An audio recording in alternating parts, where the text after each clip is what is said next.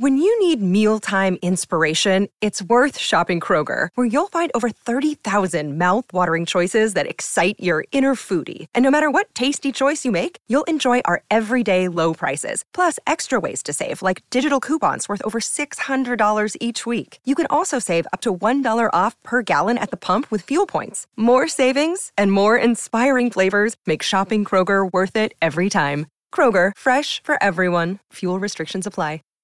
Save big on brunch for mom, all in the Kroger app. Get 16-ounce packs of flavorful Angus 90% lean ground sirloin for $4.99 each with a digital coupon. Then buy 2, get 2 free on 12 packs of delicious Coca-Cola, Pepsi, or 7-Up, all with your card. Shop these deals at your local Kroger, less than 5 miles away. Or tap the screen now to download the Kroger app to save big today. Kroger, fresh for everyone. Prices and product availability subject to change. Restrictions apply. See site for details. Here it comes again. Lunch. Will it be the same old, same old? Or are you ready to take a vacation from the ordinary with the new Jamaican Jerk Turkey Sub at Firehouse Subs? Freshly sliced smoked turkey breast, craveably sweet mustard sauce, and a hint of Caribbean seasoning. Just $5.55 for a medium. Save time. Order the new Jamaican Jerk Turkey Sub on the Firehouse Subs app.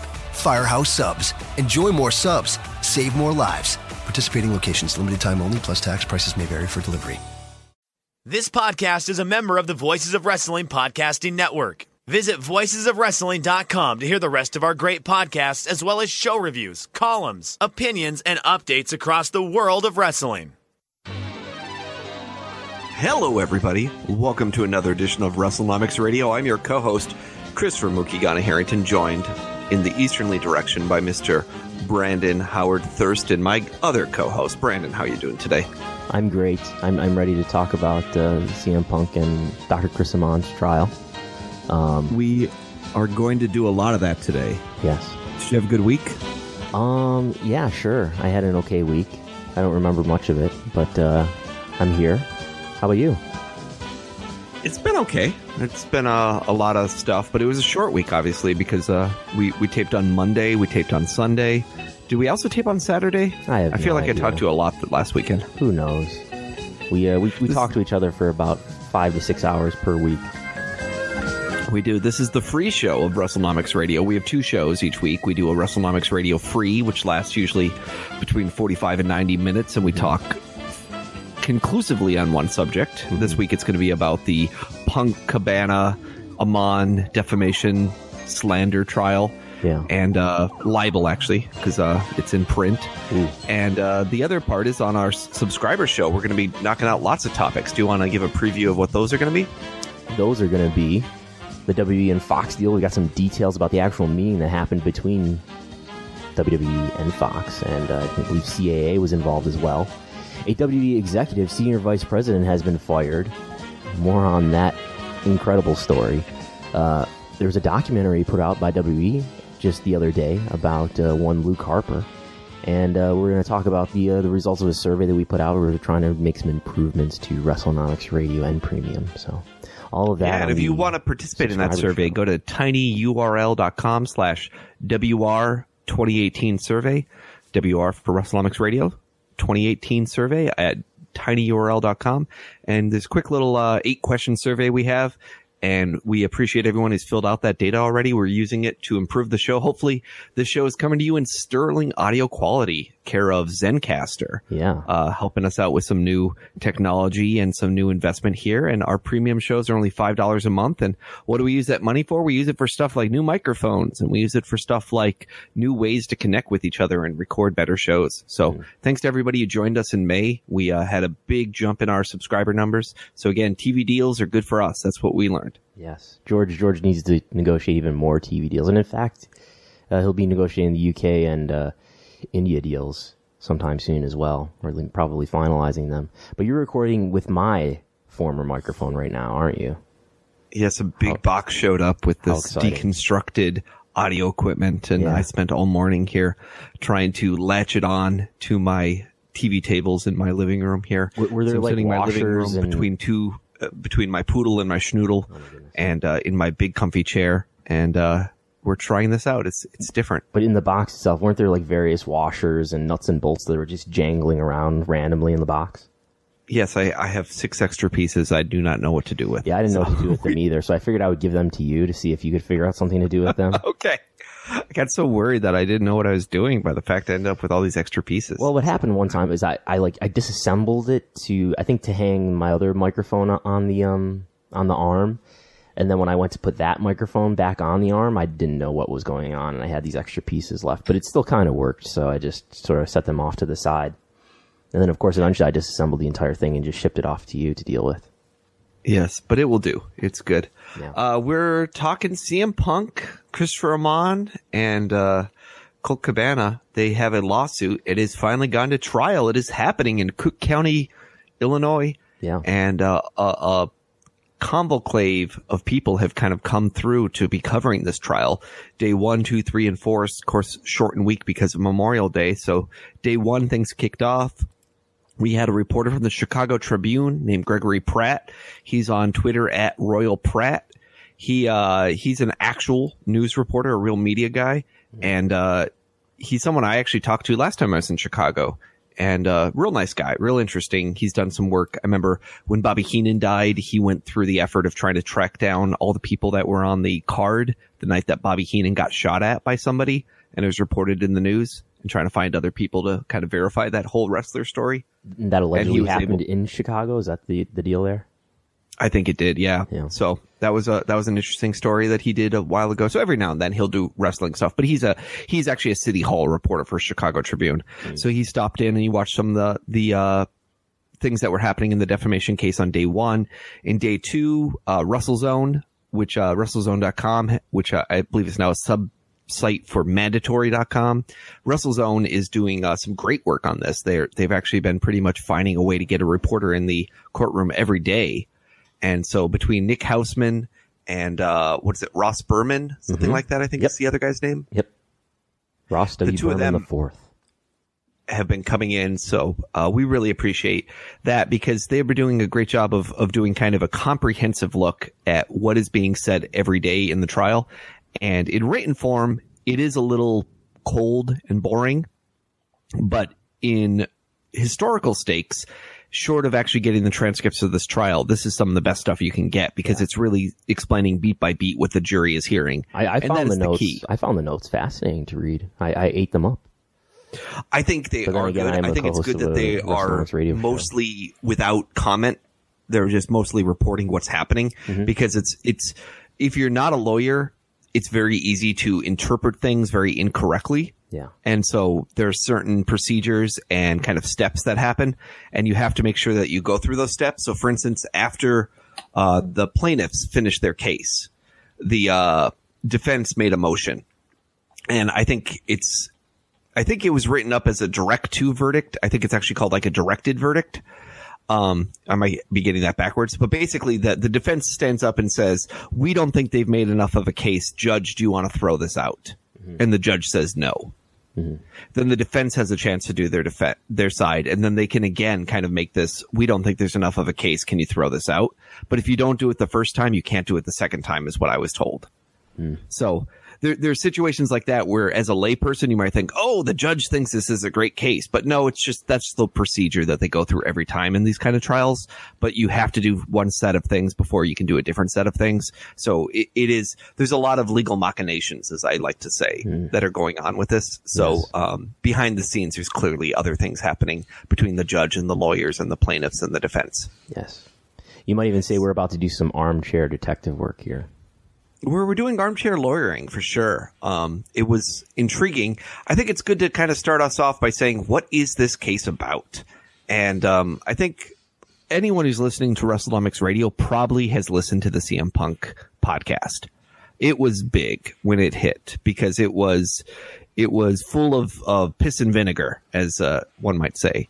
It was raw. It was quick. It was off the cuff. It was his version of honesty. I'm not going to say it was truthful, but it was honest from him. I think he was very sincere in everything he was saying, even if it was hyperbolic at times.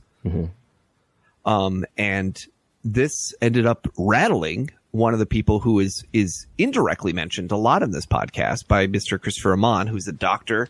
He works for WWE. He is kind of the ringside doctor. He's the ringside physician. I think his title might even be like senior ringside physician. Yeah. Just to also clear up, at some point here, we might refer to WWE's lawyer, which is a Scott Amon. As strange as it sounds, I do not think the Amons are related. Right. They do not appear to be related to each other. I know I had a guy who dug into this and kind of looked at, kind of genealogical records, and basically said it doesn't look like the two families are related to each other. And it's just a weird coincidence that there's two guys named Amon at the same thing. And they're both like high enough up executives that one would be filing paperwork on the other. Well, they're not executives, right? No, they're not executives, but the lawyer is. The lawyer is a lawyer who. Do we know that even counsel for WWE? Is he an employee for WWE, or is he just somebody who's on retainer? No, he's employed by WWE. Yeah, okay. Yeah. Okay. Amon is employed by WWE. And I went back and I listened to both podcasts. So if you remember at the time, the first episode was released with no hype, no advertisement ahead of time. It was just dropped on Thanksgiving morning in 2014. Do you remember where you were when you first heard the CM Punk podcast? I do, because I was one of the first people in the world to hear it. Really? As weird as it sounds, yeah. I, for whatever reason, woke up at 3 a.m. that day. I couldn't sleep, and I went out to the living room where I'm recording right now, and I noticed that this thing had dropped, and so I started listening to it. So I listened to it just Thanksgiving morning, like mere hours after it dropped. Mm-hmm. So it was like me and the Europeans were like the only ones to hear this at the time, because everyone else I think was dead asleep. And then once everyone woke up, everyone tried to listen to it and the server crashed. Yeah, so I was able to listen to the whole thing right at the beginning without any problems. I think it might have even downloaded on my, Downcast or something. Mm-hmm. But yeah, it was a weird thing and I remember just being kind of in awe that this was happening and thinking, wow, this is really raw. This is really interesting. But when you say the second podcast, what do you mean by that? So if you remember, they did do the first one, and then in the first one, they said that they were going to put out a email. I think Colt puts out in the bumpers an email address, right, yes, to ask for questions. And of course, there were so many questions sent to the email address that the email address quickly was blown up as well, and couldn't either they received so many questions they couldn't parse them, or like they received so much traffic to the email address that the email address shut down. But I remember going to the Turkey Trot here in Buffalo, and I think like hearing about this was out, and I couldn't listen to it at first because the server had crashed. But eventually, I think probably finding a link on YouTube, and I did the Turkey Trot. Do you know what the Turkey Trot is? You ever heard of the Turkey Trot? Like a 5K race? Yeah, it's like in the morning before Thanksgiving. This is a tradition in Buffalo. Everyone goes downtown, like thousands of people do this. They go and they do the Turkey Trot, and it's like a 5K, and you either I know walk a lot of it or Rochesterians that either do a Rochester version of this or they go to the Buffalo one. I'm not sure which, but yeah. Mm-hmm. So I did that, and I did the Turkey Trot while listening to this podcast, and it was fascinating. So I listened to it again. I listened to both episodes just the other day, and I rewatched the Royal Rumble itself, the Royal Rumble match from 2014. And I've got a ton of notes here. I think that this podcast has a lot to do, not the main factor, but I think it has a lot to do with a lot of the problems around WWE's relationship with its audience and the Roman Reigns story that everyone's been dealing with basically ever since this podcast was dropped. I don't know if we want to get into all that now, but well, let's go through kind of the legal history before we go in to the content of the podcast. Sure. So much. I think we should mention here up front is one of the biggest things I took away from this is that Chris Amon is never mentioned at any point, specifically named. He's referred to possibly referred to as Doc. Scott Amon is named at one point when Punk's talking about something around receiving his release or legal papers. He's talking about legal stuff. Scott Amon is referenced as a lawyer, but Chris Amon is never named. That's interesting, and that's also possibly a good example where very few people are going to realize that the Amon that's referenced actually by name in this podcast is not in fact the same Amon. Yeah, and I was under right. The royal there's a transcript from Cage Side Seats that was done. Mm-hmm. It's linked in my Fightful article, and then it says my royalty check is on the desk of Scott Amon, right, who is their lawyer. So this podcast happened, 3.5 years ago, and I was always under the impression of, like, I remember the question being raised about, well, did he ever name his name? But oh wait, there's that one time where he does mention Amon. But then I went and listened to it again, and with the background now of, like, we had this question raised before in some other situation where we're like, is Scott Amon and Chris Amon related? They're not related. Okay. But there's two Amons in the WWE. And that's the Amon that he's talking about when he says Amon. He's not talking about the doctor. But let's be clear here. In the complaint that was filed in February of 2015 by Dr. Christopher Amon, he does not in any way imply that reference the wrong Amon. All his stuff is about how did he deal with the so-called lump? How did he deal with taking care of Punk? Did he know what he was doing? Was he competent? Yeah. This is all about the lump, by the way. Arguments about, did he Z-Pack me to death and whatnot. Yeah. And yes, it is true that he does not say Dr. Christopher Amon.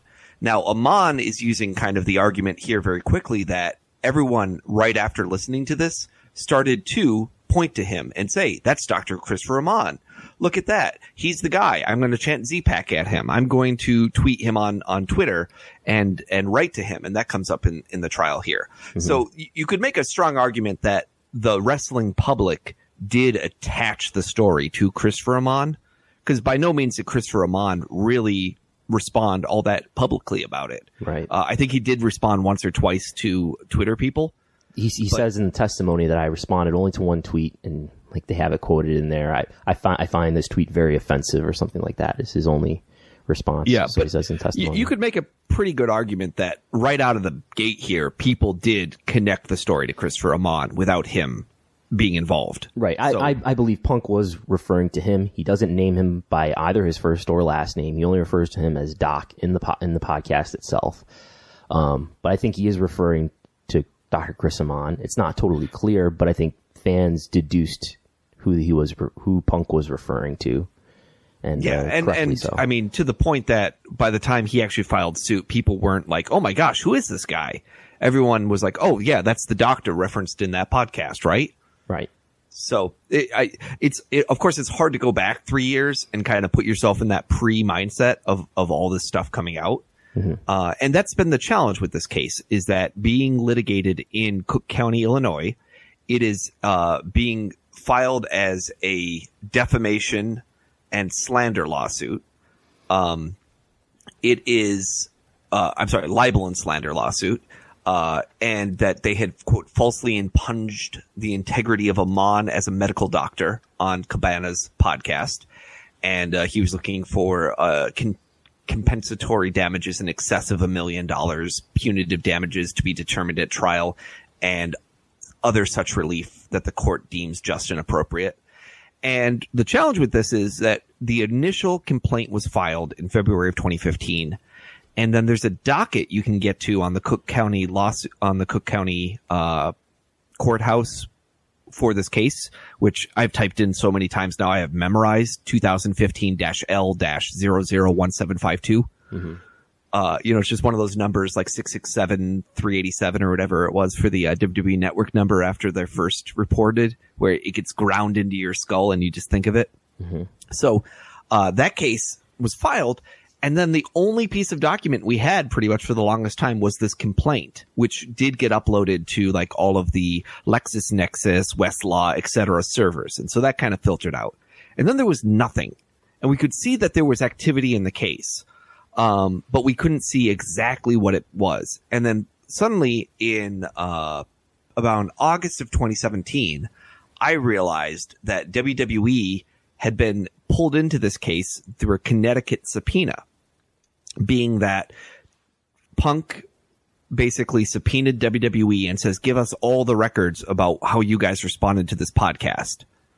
And WWE resisted it And so it eventually became a court case where then WWE said, well, it's going to be really expensive. It's going to cost us like $500,000 for us to comply with this. And so they fought and fought and fought. And they eventually said, okay, it's going to cost us $250,000. And we think you should have to bear half of that cost.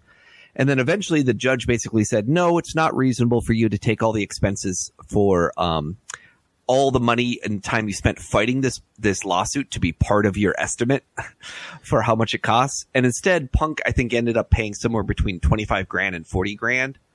I think the $40,000 is what Punk was offering to pay at some point, and the real number ended up being very close to that. So I think it was $40,000, but I'd have to check on the Connecticut website. So why do you think Punk's side wanted all that information? He wanted like email communication about the podcast, right?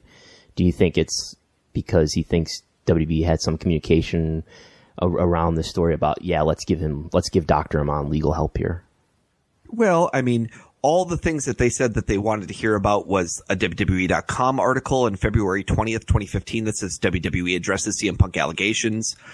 Anytime the art of wrestling was mentioned, any decisions, agreements, or undertaking by WWE to pay or reimburse Dr. Amann or Dr. Amann's counsel for the legal fees, communication about Brooks' alleged staph infection or treatment, or Brooks' potential concussion diagnosis or treatment, medical files or evaluations of Brooks, personnel files on Brooks or Colt Cabana, because of course Cabana used to work for them, formal or informal disciplinary complaints or other communications about Dr. Amann, malpractice insurance policies for WWE, announcements or statements by Dr. Amann with respect to live or recorded WWE performances or matches on podcasts, including scripts, instructions, notes, and outlines, protocols, guidelines, procedures for WWE concerning medical evaluation, diagnosis, treatment regarding concussions and or infections for WWE, the wrestlers, and the procedures for dispensing antibiotics, painkillers, and other medications, all the footage and photograph from the 2014 Rumble, all the photographs for Punk between October 2013 and January 2014, and any footage of statements made by Amann at any time that relate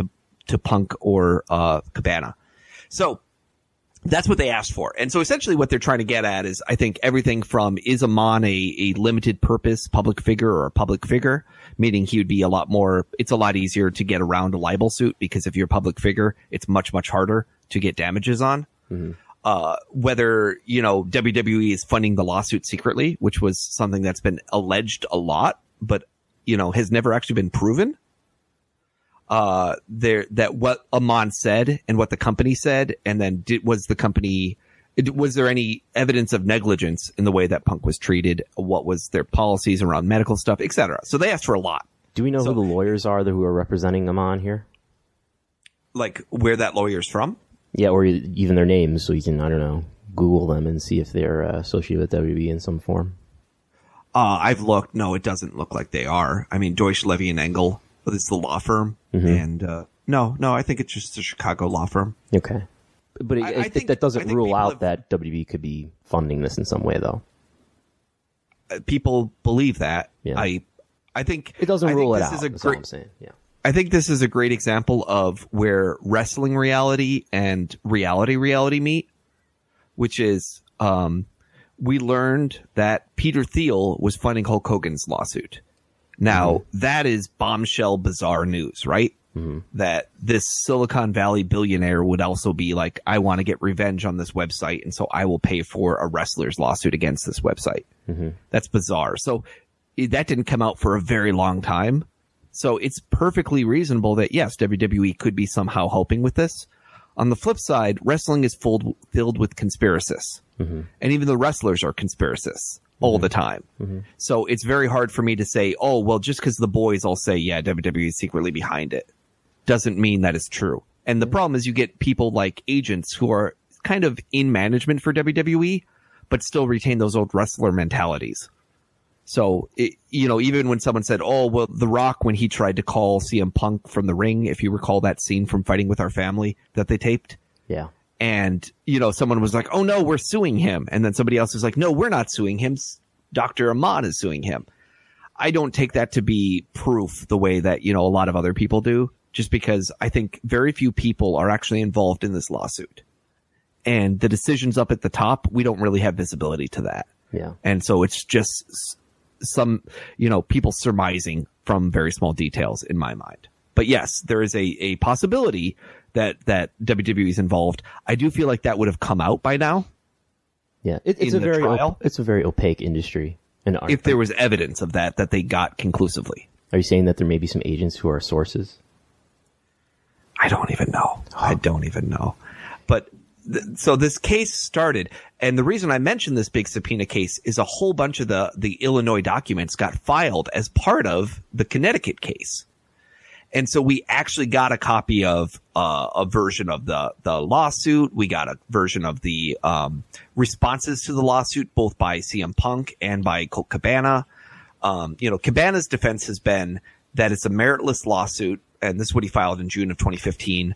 The statements on the podcast were not defamatory, and that that for the purposes of the podcast, Amon should be considered a limited purpose public figure, and you cannot demonstrate that there was actual malice to substantiate the claims of defamation, and that Cabana should have what they call neutral reporter privilege, which means that as long as you do not espouse or concur with the statements or deliberately act to distort the statements to launch a personal attack of your own, that you're just reporting what somebody else said. You're not saying, yeah, that's true and I can prove it. And again, to comment on that, like Cabana presents himself in the episode. I mean, everybody knows that they're friends and they're close, and but he does like present himself as like, I'm going to try to play devil's advocate a lot here and stuff like that. For whatever that's worth, he kind of tries to present himself in that way, and he does kind of question Punk in that way at times. He tries to put himself in the shoes of somebody who's hate tweeting Punk or something like that, or talking to Punk about how we bought your house and things like that, or trying to present the WWE point of view. There's a lot of empathy from him though too, and Cabana had his own experience with WWE that I think influences him in how he felt about the whole thing. And in fact, in the lawsuit from Amon, he points to a few times when he's like, yeah, or it had teeth, or other statements he said that he's saying, well, now you're acting as someone who is validating what Punk said, not as a person who's an informal reporter. Yeah. Like you're adding your own commentary, thus proving you're part of this conversation. You're not just reporting on it. Yeah. There's definitely comments like from Cabana where he sort of references Vince as, I don't know if it's out of touch, but he references Vince as Vince in his stubborn ways is definitely a comment that comes from Cabana in the episode.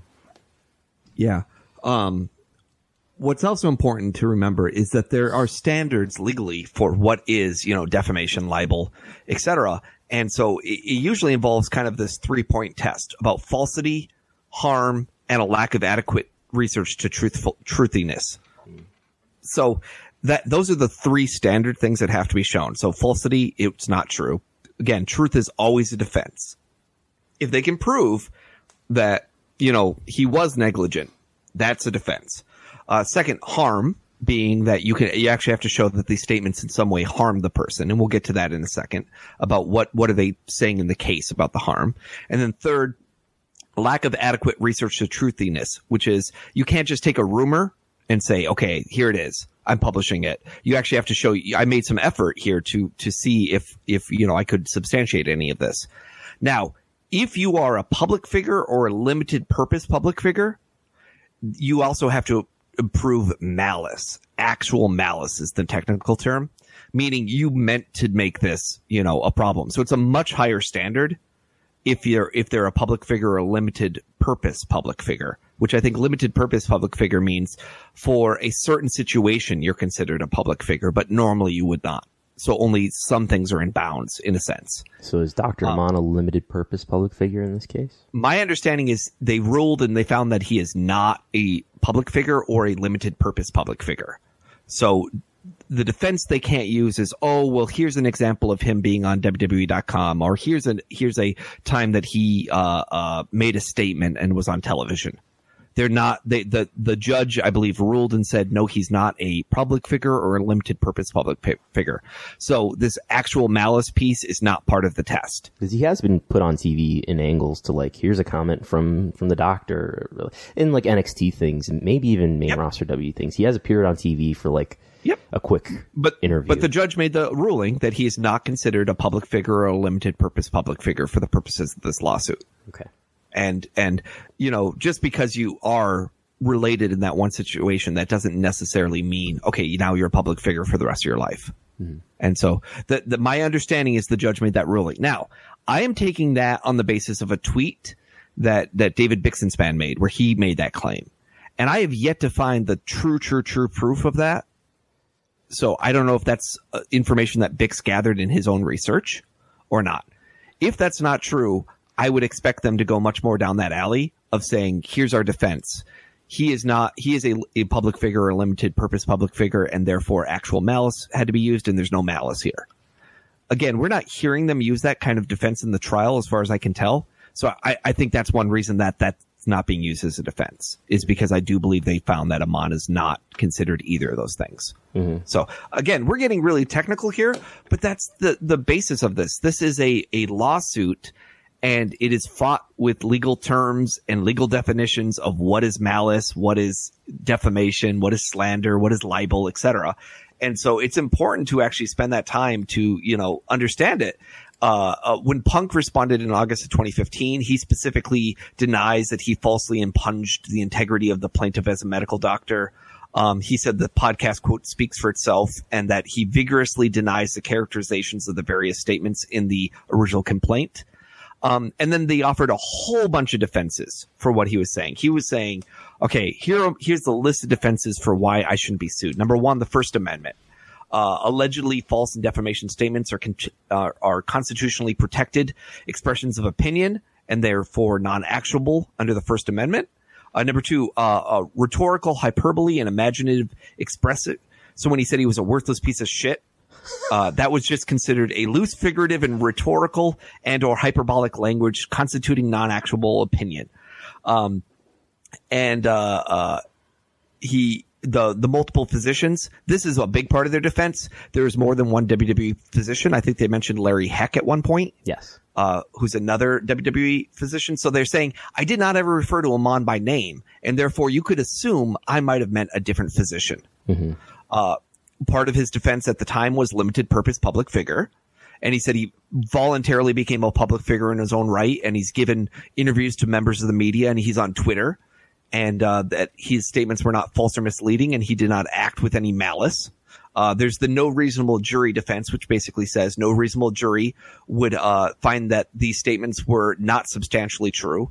There's fair comment and criticism privilege, where he was saying the commentary concerning legitimate subjects of comment and criticism on the matter of public interest and concern, including topics on health and the safety of professional athletes and the treatment of concussions. So, you know, basically saying I'm telling my story so that you can talk about wrestlers as a whole and concussion protocol.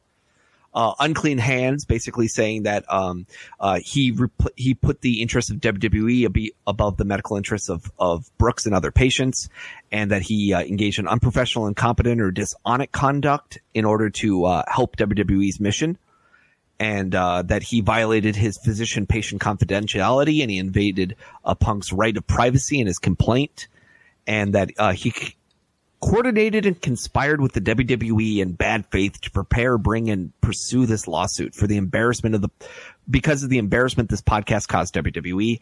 The absence of damages, basically saying if there's no damages, you don't have a lawsuit. You can't sue because it's you have to show you actually were harmed. It hurt his feelings. He was angry and embarrassed, as well as humiliated. Yes. Saying there's harm, due process, basically saying that that procedurally and substantive due process to the vagueness and uncertainty of the criteria for the imposition of presumed damages, and that Amon continues to be engaged, meaning employed by WWE, and WWE has publicly defended Amon with respect to the challenge statements made by the podcast. So you can't say that he necessarily lost his job or something, and that it's one of the big things, punitive damages. One of the big things raised, I think I read early on, is that he was arguing that his malpractice premiums had raised because of this.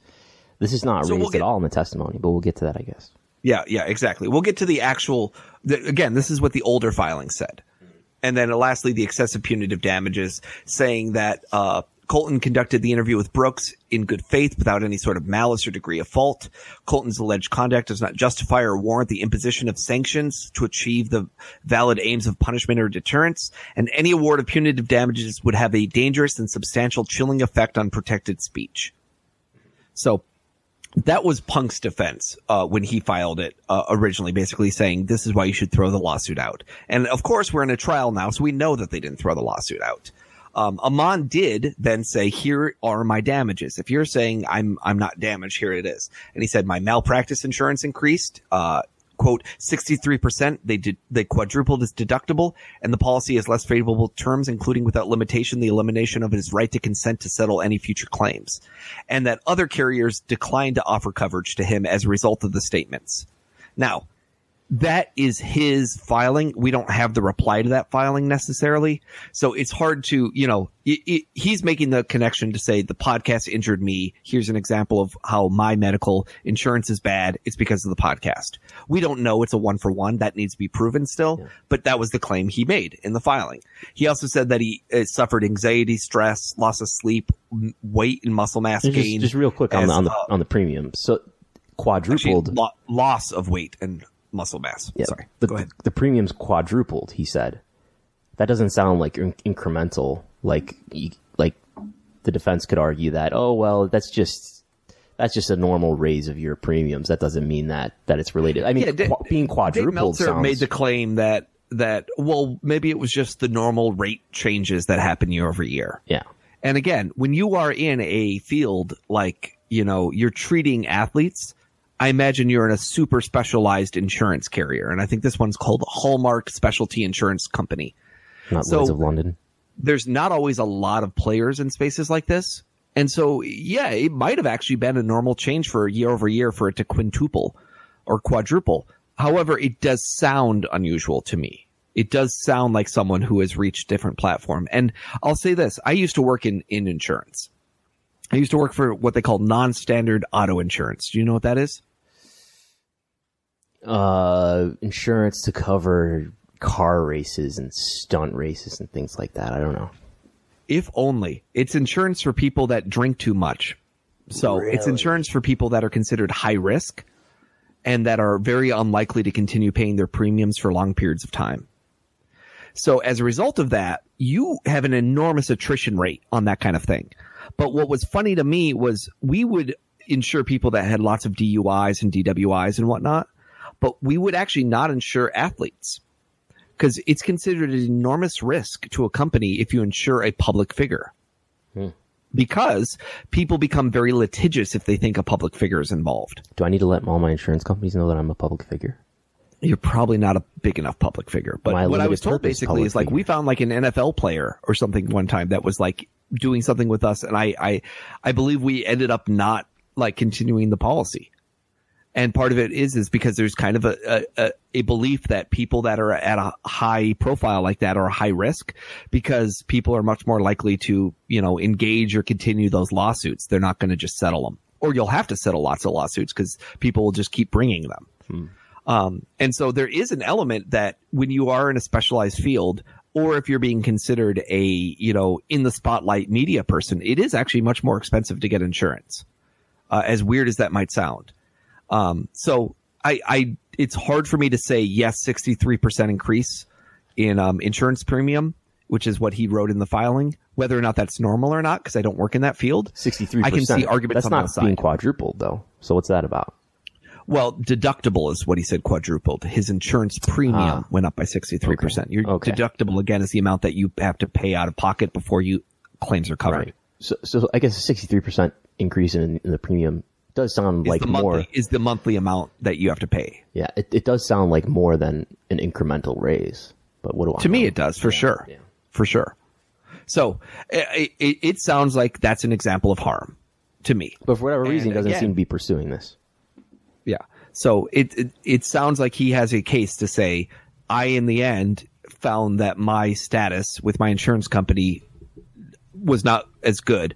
and I am blaming the podcast. Now, again, you can fight that. You can go through the whole thing and say, well, what other things happened to you last year here that could change it? You could bring on insurance adjusters, etc. And that could be why they're not pursuing this piece, is because deciding what is reasonable or unreasonable is incredibly difficult and boring to juries. And that's not always where you want to hang your hat, right? Because you could go through a whole deep thing of bringing in expert witnesses and arguing over what is reasonable. We've heard cases where, coming out of the Affordable Health Care Act, that insurance carriers for certain small groups have gone way up year over year. So it's difficult to say, is that reasonable? Is it unreasonable? That's something that very few health economists really seem to have an agreement on.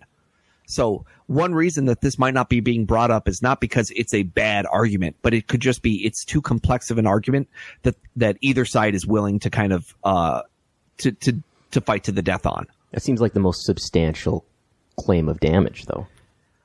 Yes and no. What I would like to say is, I'll just put it very simply. What matters is what the jury hears and what the jury is instructed to do. So the jury does not read filings. The jury does not get to search the web and do independent research. The jury knows what they heard in that trial and what they heard in that courtroom and what was presented to them. And so if they can make it seem that Aman was injured enough and it was emotional damages or his anxiety or that his reputation was severely hurt, and that's within the instructions for what they're allowed to give damages on, then they've done their case. So again, we don't know what the jury instructions are. We don't know what they're actually hearing everything word for word. Yeah. And we missed most of the first day, right? Which is an issue. So I mean, what you're doing is you're saying, if I was a juror, I would find this to be the most compelling thing, right? That's what you're saying when you say that's the most important piece. I guess it sounds like it would be easiest to convince a jury to pay somebody back if you could find that there was a real financial harm here as opposed to exactly. emotional There's an harm. economic damage, and I can demonstrate it, and here's a policy that has changed adversely to me, and I think it's because of this. Yeah. That said, we don't know what these jurors consider to be emotional damage or other harm to this individual. And so it could be that it's just going to be enough to say, look, you made me look terrible and my employer doesn't trust me and I'm in a terrible situation. Now, the defense has been so far as I can read, no, you still have a job. You can't show any particular harm from the situations that you've laid out here. Yeah. And so that it's going back and forth. But again, it's what the jury thinks. The judge is there to help them rule on the legal issues of, is this admissible? Is this relevant? Are you asking leading questions? Are you letting the person answer for themselves? Is this allowed? Is this not allowed? Here's the instructions to the jury about what the definition about what we're fighting over is. And does this meet that definition? But it's a jury that's going to make this decision. And the two most important parts of cases, especially like this, are the openings and the closings. The openings, you're going to set up what is it you're going to prove and why are you there? And the closing is the closing arguments where you're going to say, here's what you heard. Keep this in mind. This is why I'm right. And we have not heard the closing arguments, and we missed some of those opening things. So I feel like everyone who is playing armchair lawyer, like you and I, armchair barrister, armchair detectives, we are at a disadvantage because A, we haven't read what the final complaint that they decided to go with was, whether there's another one filed. B, we haven't seen all the motions that have been filed back and forth. And C, we are not there in person to be able to see the way the jury deals with someone else. There's such a big difference. You've had people probably where you talk to them on the phone and they come off one way, then you meet them face to face and they're completely different. And so I do think the in-person nature of this testimony might be very different than how some people are taking it on the back end. And so that's my 2 cents on this whole case, which is I don't think Aman is in as terrible a position as some people think he is. That said, I don't think that he has been able to make a slam dunk to say, here's how I was harmed and I can prove it. Mm-hmm.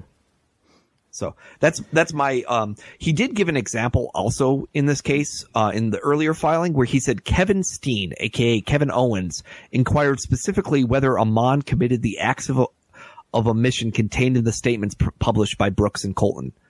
And I thought that was interesting because that's another good example where if you can say, well, other WWE wrestlers don't want to be treated by me because they believe what you said, I do think that is harmful to Amon's reputation. It sounds like, to speculate wildly, was there like some sort of issue between Kevin Owens, Kevin Steen, and Chris Amon where maybe he felt like he wasn't getting good treatment and he, wanted to know what the deal was? Maybe. I don't know. I just mean like if someone tells you, hey, this doctor's terrible, and your friend says, I almost died and this doctor did nothing to help me. Yeah. You can imagine then that you might actually say, hey, I don't know if I feel comfortable with this doctor. Right. And, the doctor is in a weird place because there is a certain level of confidentiality that's expected there, right? So it's not like you can be like, no, that's not true. I treated him great. And, here's the records to prove it. Mm-hmm. So in the sense, this lawsuit is also helping them, I think for him kind of try to prove his case to say, look, I didn't do the wrong things. I wasn't negligent. Mm-hmm. And there's a lot of argument over the lump. I heard people call it lumpgate or lump trial. Yeah, this is all about the lump. It's somewhat. I think there's go through a lot of different things that he's saying that Amon feels that he was defamed on purpose and that they said he was a bad doctor and he was negligent. And they use the lump as an example of this, but they also talk about concussion and other protocols, antibiotics and Z-Paks, and it jumps around. So I don't feel like it's just the lump. The lump is just a symptom of the larger negligence that they're alleging. Yeah. Are we going to go through... Or deficiency of care. Are we going to go through this testimony day by day, or like what do you want to do here? Well, so in the end, WWE handed over a whole bunch of documents to CM Punk and to CM Punk's counsel, at least. I don't know if I would imagine Cabana's counsel would also get it because they would say it's relevant to their case. And so it should be given to them as part of discovery. Mm-hmm. So, in the end, you end up with two sides, right? You have Colt Cabana's lawyer and you have CM Punk's lawyer. And from what we can tell, they are not on the same legal teams. And it goes back and forth about whether or not the two of them are being friendly to each other. Like they say on day one or day two, it didn't even seem like they were talking to each other. And then on a later day, they were, conversing with one another. Right. This is amid rumors about whether or not they're friends anymore. Punk. Yeah. And so I think what we're also seeing is that the lawyers in this case suddenly figured out, oh my God, media is going to cover this. Mm-hmm. And they figured out, like, they told the guys, everything you do is going to be scrutinized. So I want you guys to be as, I don't even know, cordial, I guess, as possible. Do everything in your power to help make yourself look good. Because while this case is decided by a jury and not the media, it will have other ramifications on them for sure. In what way? Is like the jury going to look at WrestleZone? Well, I would say more like UFC and WWE are going to look at WrestleZone.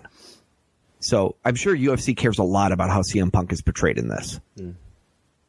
Mm. And on top of that, I'm sure that, just in general, these lawyers realized it's much better for us if our defendants here come off in a good light rather than in a bad light. Well, there's moments here too where they're laughing and goofing around. I mean, not just with each other, but while there's testimony going on. Where they... Yeah, I mean, there's some cases here where like, Punk kind of laughed out loud when he talked about the podcast and they listened to it to the jury and he said something and like... Mark Eaton, the former bell ringer, timekeeper, is, doing, his video testimonies being played, and he makes a comment about how, I've since I left, I've blocked the whole company out of my mind, and Punk laughs loudly, the notes say. So there's things like that. And I've heard some people be critical of like, why are they joking around so much? So my point is, like, if they have been told by their lawyers to come off looking great, they're doing some other things that, I don't know, at least some people don't think they make themselves look great by doing. Well, but I think I think it really matters on whether or not you think that this is like, I did something terrible and I have to be ashamed of this podcast. Or if you're trying to say, look, this is a lighthearted, hyperbolic podcast about how upset I was at the time. Mm-hmm. And it was not meant to be me defaming this guy. Mm-hmm. And if I treat it with great sincerity and seriousness in some way, I'm kind of, you know, I'm taking a parody song and saying, this is high art. You have to treat this as love. You know, I just feel like in some ways they're trying to leave some realism about where they are with it. And so, there are some things that have come out with this that are interesting. Like I said this before. So my wife is working as a law clerk right now for a judge. Mm-hmm. So she deals with trials, felony trials a lot. And this is not a felony trial. This is a civil trial right now. That should be important to mention too, that, you know, if they're convicted, it's going to be damages. It's not going to be a felony on them or something of that nature. But she was telling me one of the things that they're told specifically is that if you don't have anyone else in the courtroom there, especially, you know, not a felon and no press, the lawyers are generally pretty nice to each other. You know, everybody sees it as them doing their job. And there are times that the lawyers and the judge and people will, I wouldn't say joke around, but, you know, they'll make small chat with each other. But what she was saying is that as soon as someone else enters that courtroom, you're supposed to shut up. You're supposed to stop doing that because there is easily a public perception that you're not taking things seriously if you seem to be in any mood except for completely somber all the time. I'm serious. Yeah. So it's funny you say that because it's like, yeah, like there's that joke, there's that stuff in there about suspenders. You know, remember when suspenders were in? Do you know what I'm talking about? That sounds familiar. Yes. Yeah. So, so after a pre-trial discussion between the counsel on suits, do you remember when suspenders were in and they were just talking to each other? And she pulled out that tiny little bit and was like, yeah, that's the sort of banter that you hear all the time between lawyers, but you're not supposed to kind of show it to the public because the media and other people sometimes interpret it very differently. Mm-hmm. And again, like for some of these people, this is just their job. This is going to work. And yeah, does it mean they don't care about their client if they make small talk or are friendly? No, that's part of, you know, that's the buddy nature of the legal profession, right? Mm-hmm. A lot of these people are going to see each other all the time. Many of these lawyers are familiar to the judges. Mm-hmm. So it's, you know, it's for everyone else, it is their worst day usually to be in court. But, you know, for lawyers and judges, this is every day. Yeah. So it's very routine. Mm-hmm. And I think we forget that sometimes about, you know, what we expect from people. And you can see, just like those comments you shared, how people interpret any kind of frivolity or levity in a courtroom. Mm-hmm. The other piece I'd make is just, there is a line in here where it says that a juror got into the elevator with the lawyers. Yeah. My wife freaked out when she saw that. Oh, really? She said that was terrible. She said what that should happen in those situations is the judge should bring in the attorneys to their office and scream at them because that opens up a bunch of liability. You could go for a mistrial. You could go for a jury replacement. Now, the judge always has the right to just listen to the arguments and make a decision. This is as all parties were leaving, a bald juror in a black shirt entered the elevator with Amon's lawyers, Colt's lawyers. Yeah, so that was inappropriate. That's the simple part about it is that he should not have gotten – the lawyers should have known that and said, oh, we shouldn't ride the elevator with you, sir. Mm-hmm. Like it's just not appropriate for jurors to be with the lawyers outside of the courtroom. Mm-hmm. Before a case is done. It is. And so I'm not saying it's a mistrial. It's definitely not. They have alternates. They can just put a different juror in. Mm-hmm. It most likely nothing happened. And so there was no, unless those lawyers are idiots, if those lawyers were talking about the case when the juror was in there, that would be a huge issue. Yeah. Should the bald juror in the black shirt be replaced? Yeah. But, we don't know anything happened. It's not illegal for them to be in the same elevator. The point is that it creates that opportunity for there to be tampering, mm-hmm. right? Mm-hmm. Or for there to be information that is not being presented in the courtroom. Mm-hmm. Or for that juror to say or do something that's inappropriate. You know, hey, I think you guys are winning. Whatever, you know, that would be wrong. So Yeah. My guess is it's just someone who doesn't want to be there and he's just trying to leave. But you can see little things that, lay people are not going to know. Hey, is that appropriate or inappropriate? Lawyers should always know.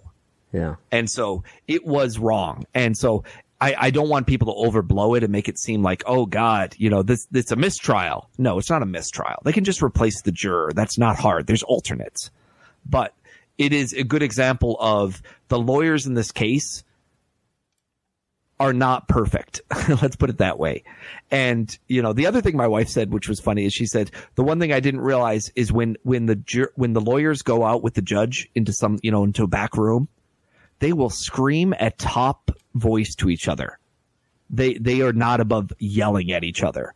And so there's that line in here where it says something about raised voices are heard. You know what I'm talking about? Yeah, I'm trying to find it. Or screaming. And she's like, that sounds very real. Yes. Judge calls counsel into the hallway where indistinct shouting is heard. Yes. And so I thought that was funny. And she also was like, yep, that is very normal. Like, that is not, again, if you're not around this every day, this might seem like, oh my God, people screaming at each other. They must have really screwed up. She's like, no, lawyers love to do this. That's in their nature, and that's not uncommon in the slightest. Yeah. So she didn't read into that as, oh my God, things are not going well or whatever. Mm-hmm.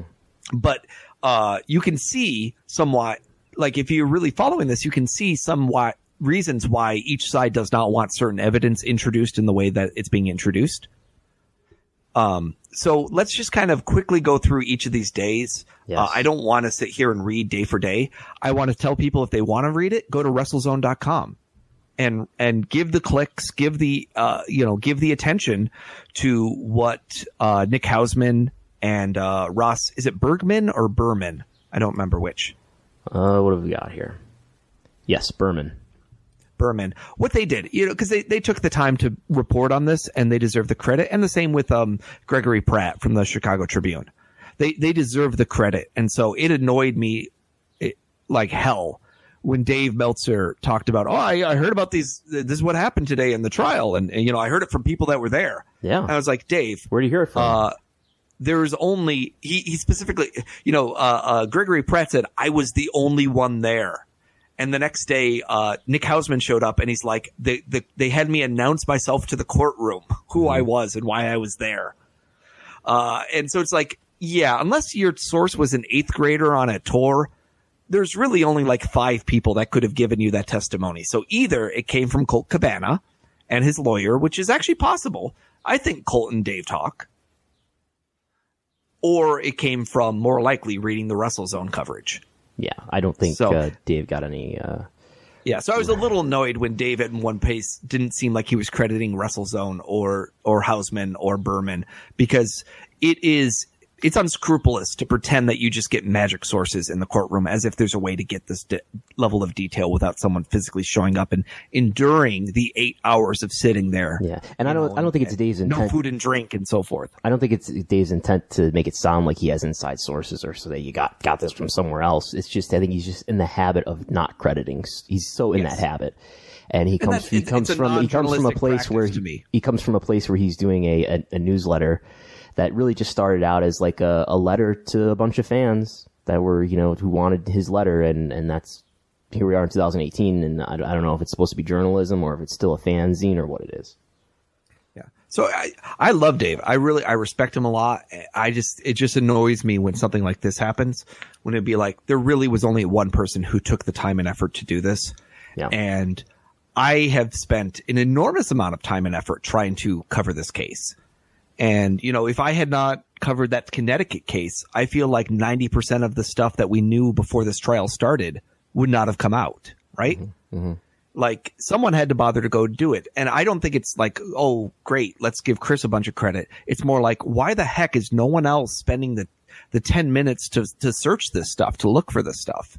It's out there. Mm-hmm. You can spend your time reading the pleadings. You don't have to rely on people distilling it for you all the time, because when they distill it, they often get it wrong, including myself. Yeah, we need more armchair detectives, is what you're saying. Well, we need more people who are willing to look at original documents. Yeah. So I was glad that, that they set it up for people to go to Chicago and do this. Mm-hmm. And this case is very interesting. And I think it has ramifications on what is a podcast liability on reporting on someone in vaguely and having someone bury them, bury the organization, bury them. And what is your liability when that happens? You've had to warn me about some of my more outrageous comments. Yeah. So it's really interesting to me. And again, it's also what is the liability about, what's the relationship between independent contractors and a big organization? What's the relationship between a medical staff that is there to treat independent contractors? And are they your doctor or are they something else? Yeah. So can we talk about, do you want to talk about the lump or do we want to leave it alone? All right. So day one, Amon testifies, right? Mm-hmm. And we don't have all the details here, but we do know that the jury listens to the whole podcast. Mm-hmm. We know that Amon basically testifies that he did not know that this thing happened until the day of Thanksgiving, and he's super distraught when he hears it. Well, that's when it came out. That's when everybody found out about it. Yeah, but it's not like he heard about it a month later. Or, he heard the day of Thanksgiving, and he says it bothered him a lot. He was miserable all day. Yeah. Right? Right. So in his mind, it's not something where people came back to him later on and said, hey, you're being buried on this. This should bother you. It was immediately he was upset. Mm-hmm. And again, I just think that's interesting that he heard it and he immediately thought of himself and said, you're claiming I'm a bad doctor. And you can imagine, if you are a professional at what you do, it is very insulting to have someone say that. Yeah. You're taking an oath to protect people, and you have someone come back and say, you're a corporate shill. You did it wrong. I almost died, and you're terrible at your job. When you put it in that light, it does make you upset. Now, their argument is that's not what the thrust of our discussion was. That's not who we were talking about. We never said it was you. But I do think you can understand why someone would be deeply offended by a person who is pretty powerful and has a big platform burying you and what you've devoted your life to. Mm-hmm. And I think that's lost sometimes here, is that people really just want to kind of dismiss Amon. But I feel for him. I really do. I don't know if he's right on being able to get damages from these people. I don't think he's right necessarily to bring Cabana in on this net. Mm-hmm. But I understand why he's upset. So on the first day, they hear the whole podcast. So I do appreciate the fact that, there's no lying. The jury hears everything. And it sounds like they're mainly just heard the first podcast. I don't know if it's true. Yeah. I mean, I feel for him, but there's clearly a disagreement about whether or not Amon saw the lump. I mean, that seems to me like you said earlier, we don't know what happened in the beginning. We don't know what the opening arguments were, but a big issue in this case, judging by the testimony, is whether or not Amon saw the lump. Punk says, at least on 2 occasions, that he showed it to him. One time in the fall of 2013, another time on the day of the Royal Rumble. Amon, from what I gathered, denies that he ever saw it, ever, once. So that seems to be the main issue here. And then that's why all these other... the one that the defense is definitely concentrating on. I do disagree a little bit that... Because where else do their stories not agree? I think the idea that somehow he didn't treat him right. Because eventually we don't really ever prove that the lump is a MRSA, which is what he claimed. Right. I think that's being lost here too, is that Punk made some bold claims about what this lump was. He MRSA said it was or MRSA. Staph. Yeah. He said that it was very visible and that there's no way you could miss it. He said that it was baseball sized, but that it was underneath, but it was underneath his gear, right where the star would be on his gear. So just below the waistband. He says it was MRSA or Staph. He says that the physician's assistant, who it turns out is a physician's assistant, not a doctor, as he says in the podcast that he was a doctor. And there's all sorts of stuff about, I think AJ Lee thought he was a doctor and told Punk that he was a doctor, so Punk believed that he was a doctor. We're talking about Patrick Duffy here, who turns out to be a physician's assistant. He's the one who cut open the lump for Punk. Where was I going with that? So he finds out that it's a lump, and it doesn't look like there's evidence that physician's assistant, Duffy, determined it to be anything but a benign cyst. Although he does write in the note, the excusal note that he gives Punk, something referencing MRSA or Staph. but that does not mean that it was Mercer's staph. In fact, it looks like it was probably nothing but a benign cyst. Yeah, he says that, it's MRSA, it's purple and green. I could have died. There's all that drama about it. Antibiotic IV, and when you squeezed it, the quote shit hit the ceiling. Yes, and he felt it on the back of his neck, so on and so forth. And what was funny is, I guess part of this too is that there must have been proof it was MRSA. In fact, it sounded like the physician assistant just said no, it was fatty tissue. Yeah, we're kind of getting into wild speculating here, right? But there must have been some sort of infection, right? Because he put him on antibiotics, according to his testimony, for a couple weeks, and then cut it open. So there had to be some sort of infection. But it wasn't he who cut it open, right? It was the other guy. It was Duffy that cut it open. Yeah. Duffy. Whoa. What I'm saying is Duffy cut it open, but Duffy gave him antibiotics for a couple weeks first before cutting it open. Yeah, and a lot of times, if you do have an infection in your body, you're going to be put on broad spectrum antibiotics. That's not unusual. That doesn't mean your life is being threatened. Yeah. You get antibiotics for sinus infection. Yeah, which it's the testimony says that Amon gave him the Z-Pak, the infamous Z-Pak, to treat sinusitis, the sinus infection. And that's the piece that I do think helps the defense, is that there is some evidence here that Amon probably prescribed antibiotics and Z-Paks to wrestlers and did not keep essentially a chain of custody. Mm-hmm. More or less wrote names on envelopes and handed it out. Mm-hmm. And I do think that is good evidence to say, hey, that's not the appropriate way of acting.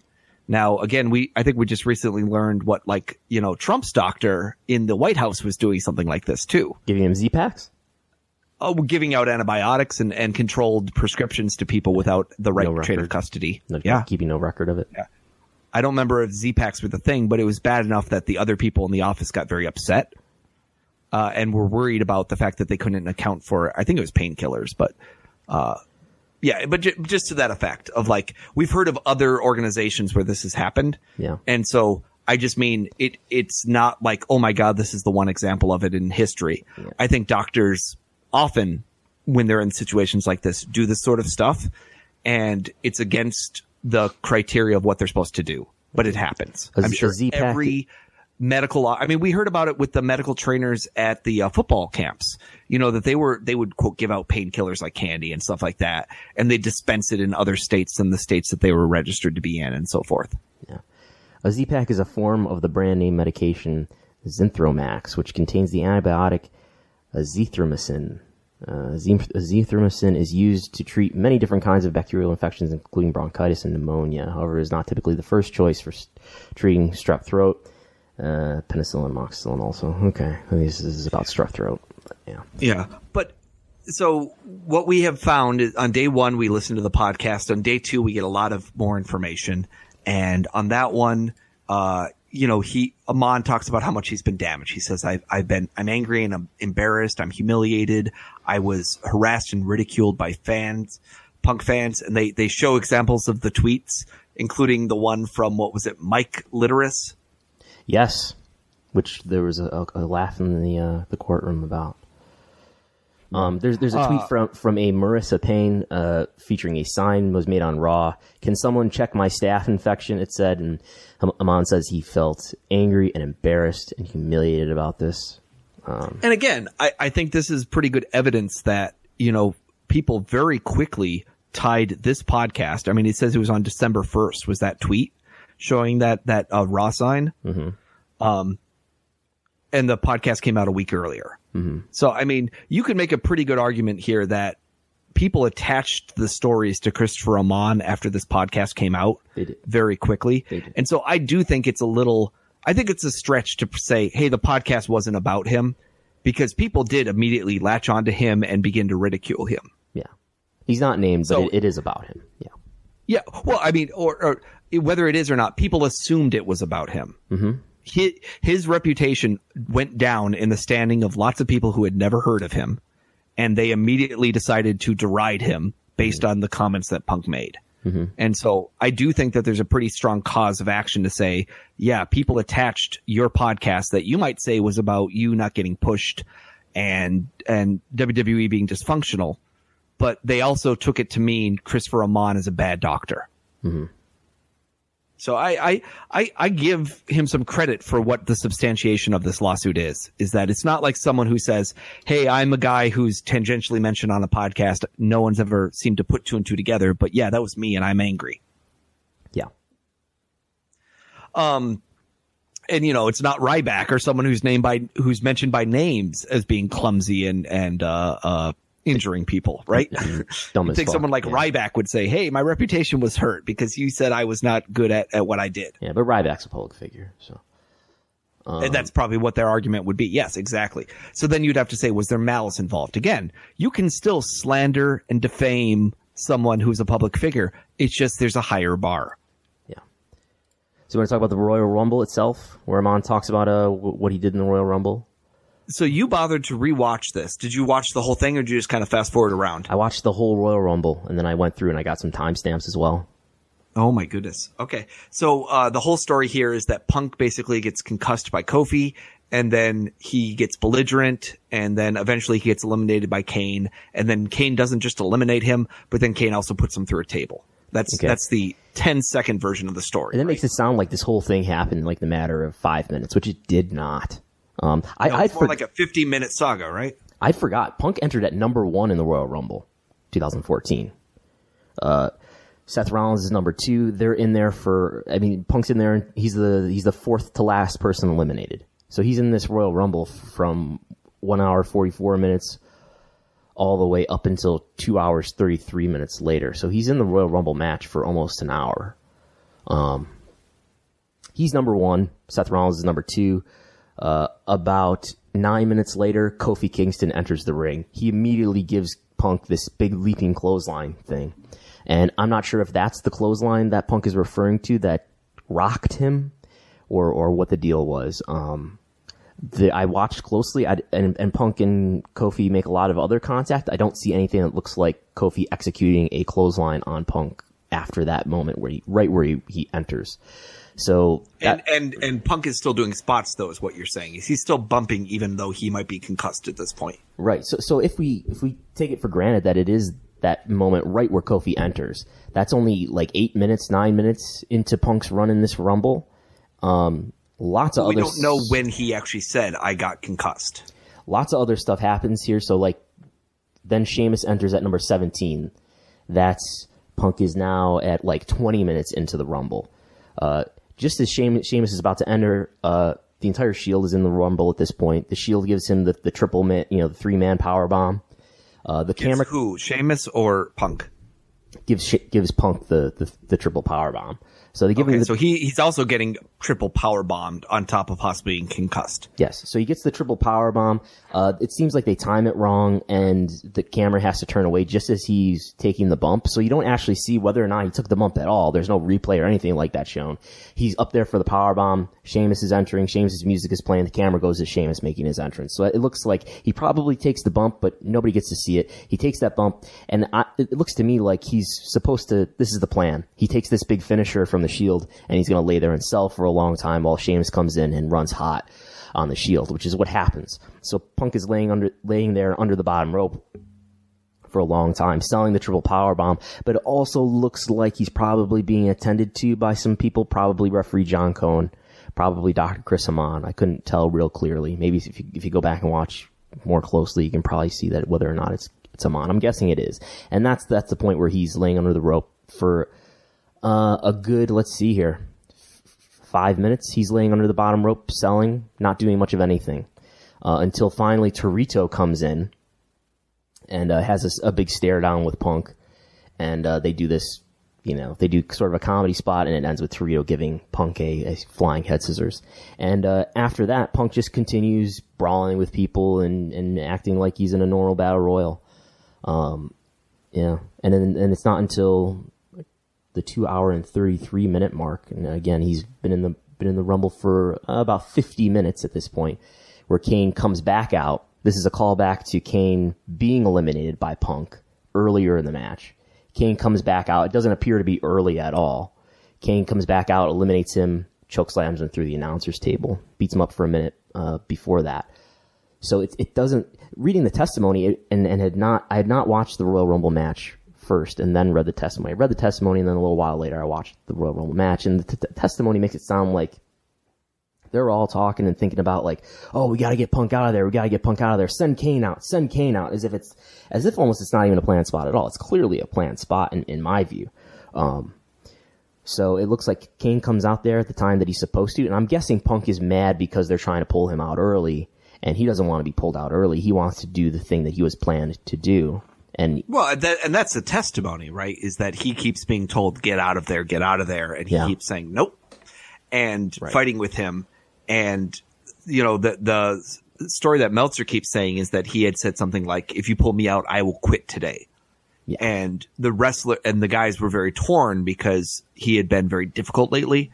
And this is part of the testimony saying that, yeah, he had talked about quitting, and the Heck helped Punk backstage and witnessed him cuss people out and leave, is an example here. And so I remember Punk was very upset, and at the time it is this, you know, the rumor, and the rumor at the time was that his contract's expiring in July, and he's probably gonna leave. He's so unhappy. Yeah. So we get through all of that, and so when you read all the testimony, when you see it actually playing out, I think there's not a great defense for what Kane did next, right? Because if the medical staff is truly concerned about Punk's health, the idea of putting him through a table seems like a really bad idea. Would you agree? Yeah, if you're getting communication to Gorilla that he's concussed, he's rocked. I mean, that there's the line in there from Amon himself where he says that he's concussed, right? And I would say it's indisputable that there's communication. Mark Yeaton talks about it. Amon talks about it. They have specific people saying this person in Gorilla. Billy Kidman said this. Larry Heck said this. I mean, there's too many people for them all to have concocted this story afterwards. Amon right? approached Keaton to ask him to inform Gorilla that Punk was concussed and needed to leave the ring. Amon doesn't have a microphone on himself, but Yeaton does. Yeah. But I mean, and so it doesn't seem possible that people that don't work for the company now would concoct a story. Yeaton then told Gorilla that Punk was concussed and needed to leave the match. Amon heard Michael Hayes, the producer, give the order for Punk to roll out of the ring. Now remember, this is quite late into the match at this point. Would be just, I believe, I mean, I have no idea if this is exactly it, but this is my best judgment is that this is right after the triple powerbomb from the Shield. So this is pretty late into it. Amon heard Michael Hayes, the producer, give the order for Punk to roll out of the ring. Amon did not talk to Punk any further in the match. And Kane actually ends up testifying via video. He does, Glenn Jacobs himself. Yeah, and so he says he's a performer. He says they plan out matches like the Royal Rumble. He says Punk never made him aware of a lump or infection. He cannot it was testified at various points in this lawsuit that pro wrestling is predetermined, is scripted.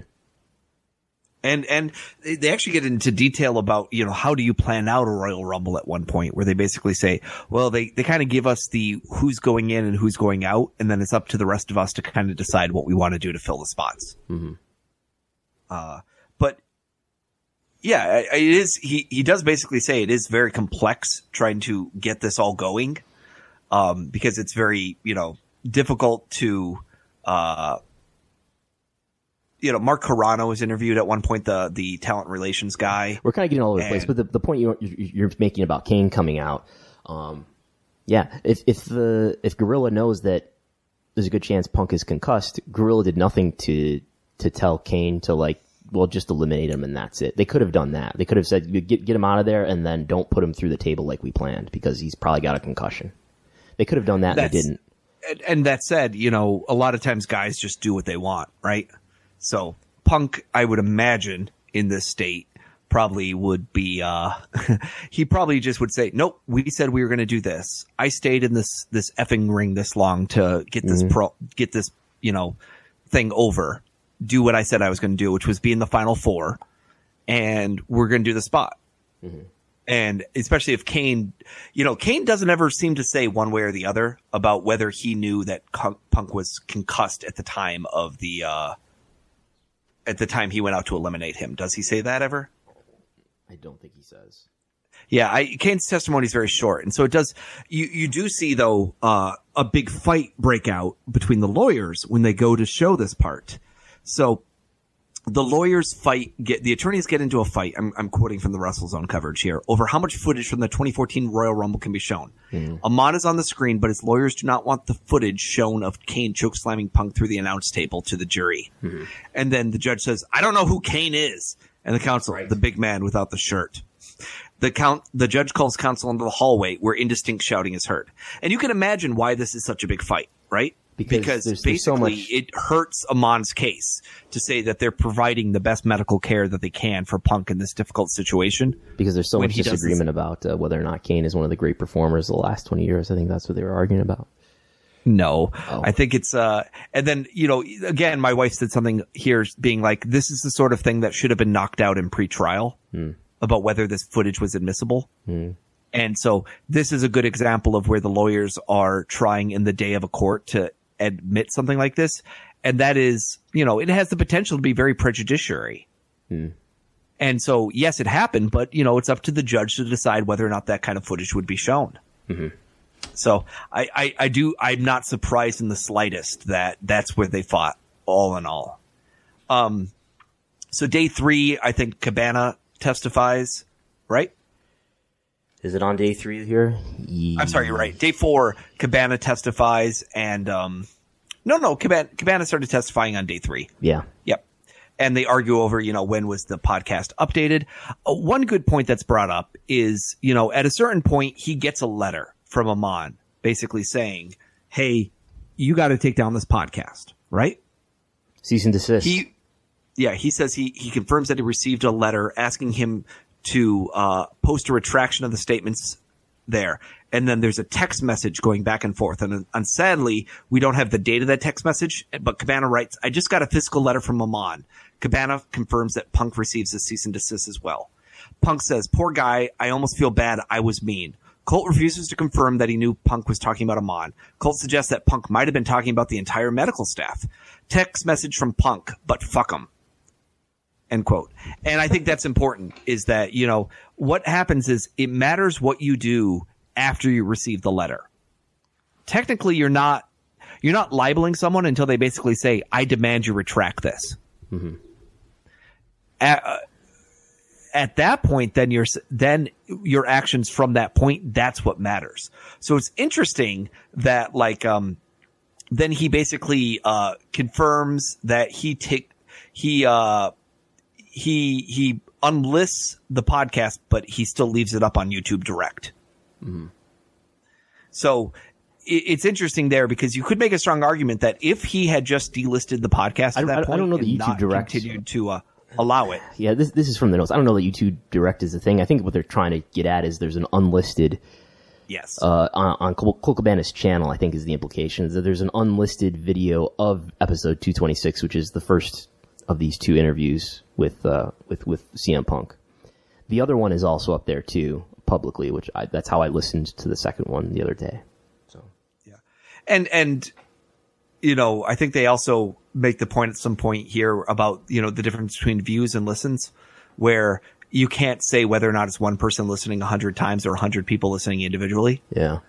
Which is always something that annoys me whenever I hear someone conflate views and listens. Yeah. And they say over 10 million people have viewed this thing. Be like, nope, the video's been viewed 10 million times. We don't know how many people viewed it. And it's just a personal thing that drives me. It's the buy rates versus number of buys. And at this point, I think all these big media companies count views or listens. They count their metrics with all different criteria as far as how many seconds do you have to be viewing for it to be counted as a view and all that. Yes.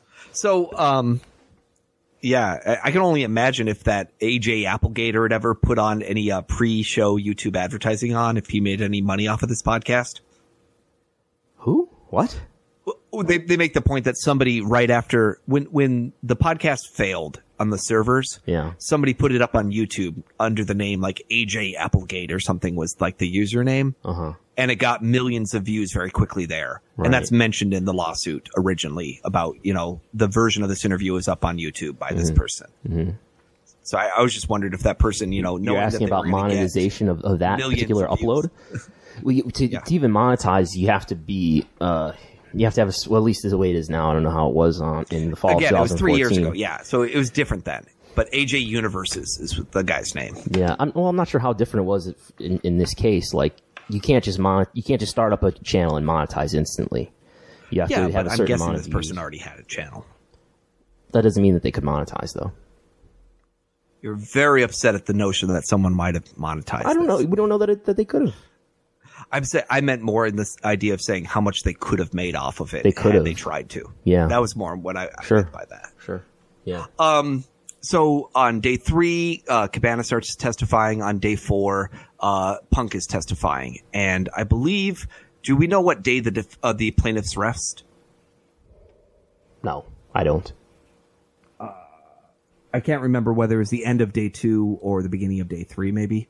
At the beginning of day 4, they talk about suspenders, and then the notes say no, the plaintiff's side rested. I don't know if that's as it concerns. Okay, yes. I don't know if that's as it concerns whether suspenders are still in or if the plaintiff's side has rested their argument. Well, the way it goes is plaintiffs present defense, and then the plaintiffs kind of have their second round, and I think defense then have their second round. If I understand what's happening, and that's what it looks like here. Yeah. Yeah. So this is the kind of the first round. So the first round goes through, then the defense has their first round, and then there's kind of like a rebuttal to those first 2 rounds, and then closing arguments. Yeah.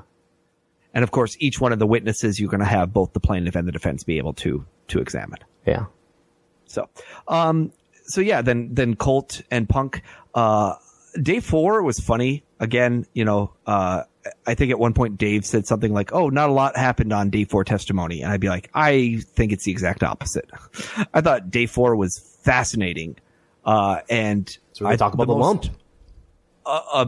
Probably unusual thing about this is where there's a line in here. It says Punk almost starts crying, and then later on it just says Punk has started crying, and he discussed having crying spells. And the judge basically tells him to compose himself and gives him 15 minutes to do that. And I was really surprised that it got there. Were you did when you read that, were you kind of astonished that Punk cried on the stand? Yeah. I don't know. From the public image that I see of CM Punk, he's changed a lot, and it seems like he has really wiped wrestling out of his mind, and now he's having to revisit it. He says he has never listened to the podcast back until just recently before this case. Yeah, I don't know. It's understandable, I guess. Yeah, I guess I just was really surprised to see how vulnerable he was, and just talking about how terrible a situation he kind of was in. Yeah, I mean, you listen to that podcast, and you know, knowing everything you know about him and how stubborn he can be about stuff and how hard he works at stuff. Like, I can see him being, he was in a really stressed out place here, and he was revisiting it. Yeah, and I guess some of it seems like a lot of people have put the blame on WWE for him getting to that place. And I guess it just says to me that he was in a very fragile state himself. And everybody's going to react differently in that state. I think it's interesting all the details you get out of this. Things like, confirming that he used to shower and dress on his bus, and that there was only a very small group of people that he would let kind of be on the bus with him. AJ, Kofi Kingston, and the bus driver. And this at least is, someone told me once that so-and-so had a match with Punk, and Punk literally didn't come off of his bus until like minutes before their match. And then they went to the ring and did it. And it was the sort of thing, like, they didn't have a chance to talk to them all afternoon or anything, but Punk would be like by himself, would come out, do his thing, and then leave. And it was, it was very lonely. I'll put it that way. And I won't say selfish, but I'll just say he wasn't part of the bigger group at the time. He was clearly someone who was operating very much on his own. Yeah. I mean, he was clearly pretty miserable towards the end of his run here. Yeah. Very fragile, for sure. Yeah. And very, very bumped up. I mean, him talking about the status of him, his body and whatnot. I think there are pieces of Punk's story that never really made a lot of sense, which some people have seized on, like the idea that we wouldn't know when the European tour was. Yeah. People would be surprised by that. Yeah. And so I do think that some of this is his own recollections of, it's wrestler truth. It is I find it very hard to take them at their word and just say, yeah, that's true. That must be how it happened. You remember that, right? Versus you're in a real fragile sense. You are a little paranoid. You are in terrible physical health, and you think that the company's abusing you. And so every time they ask you to do something or something happens, you see it through those lenses. Yeah. And so you're going to have a very biased view of what's happening to you. And some of it's going to be honest and some of it is going to be colored. Yeah. I think him thinking that he had a staph infection is like the example of that. Like, I think he just felt like so victimized and so threatened and so stressed out by the situation. And I think he sincerely believed that he was mistreated by Aman. He was not given the treatment that he should have been given. And he felt that he was very mistreated by WE. And then he went and saw this physician's assistant who he thought it was a doctor, and he heard the words staph or MRSA uttered, or he saw them on the note, and just jumped to the conclusion that he has staph, and he believed it, and that's what he told people, and that's what he said on the podcast. Though I think in the testimony here, he kind of clears up the fact that the PA actually didn't think it was MRSA. In fact, he said, I'd have to go get it tested to say it was MRSA. Right. It's probably just a fatty tissue. But that's what he believed at the time, and he believed that at least up to the time that he made that podcast recording in November 2014. And there's the weird line in there where Punk says, well, he didn't get it tested because, quote, he didn't have a doctor. He didn't have insurance. Yeah.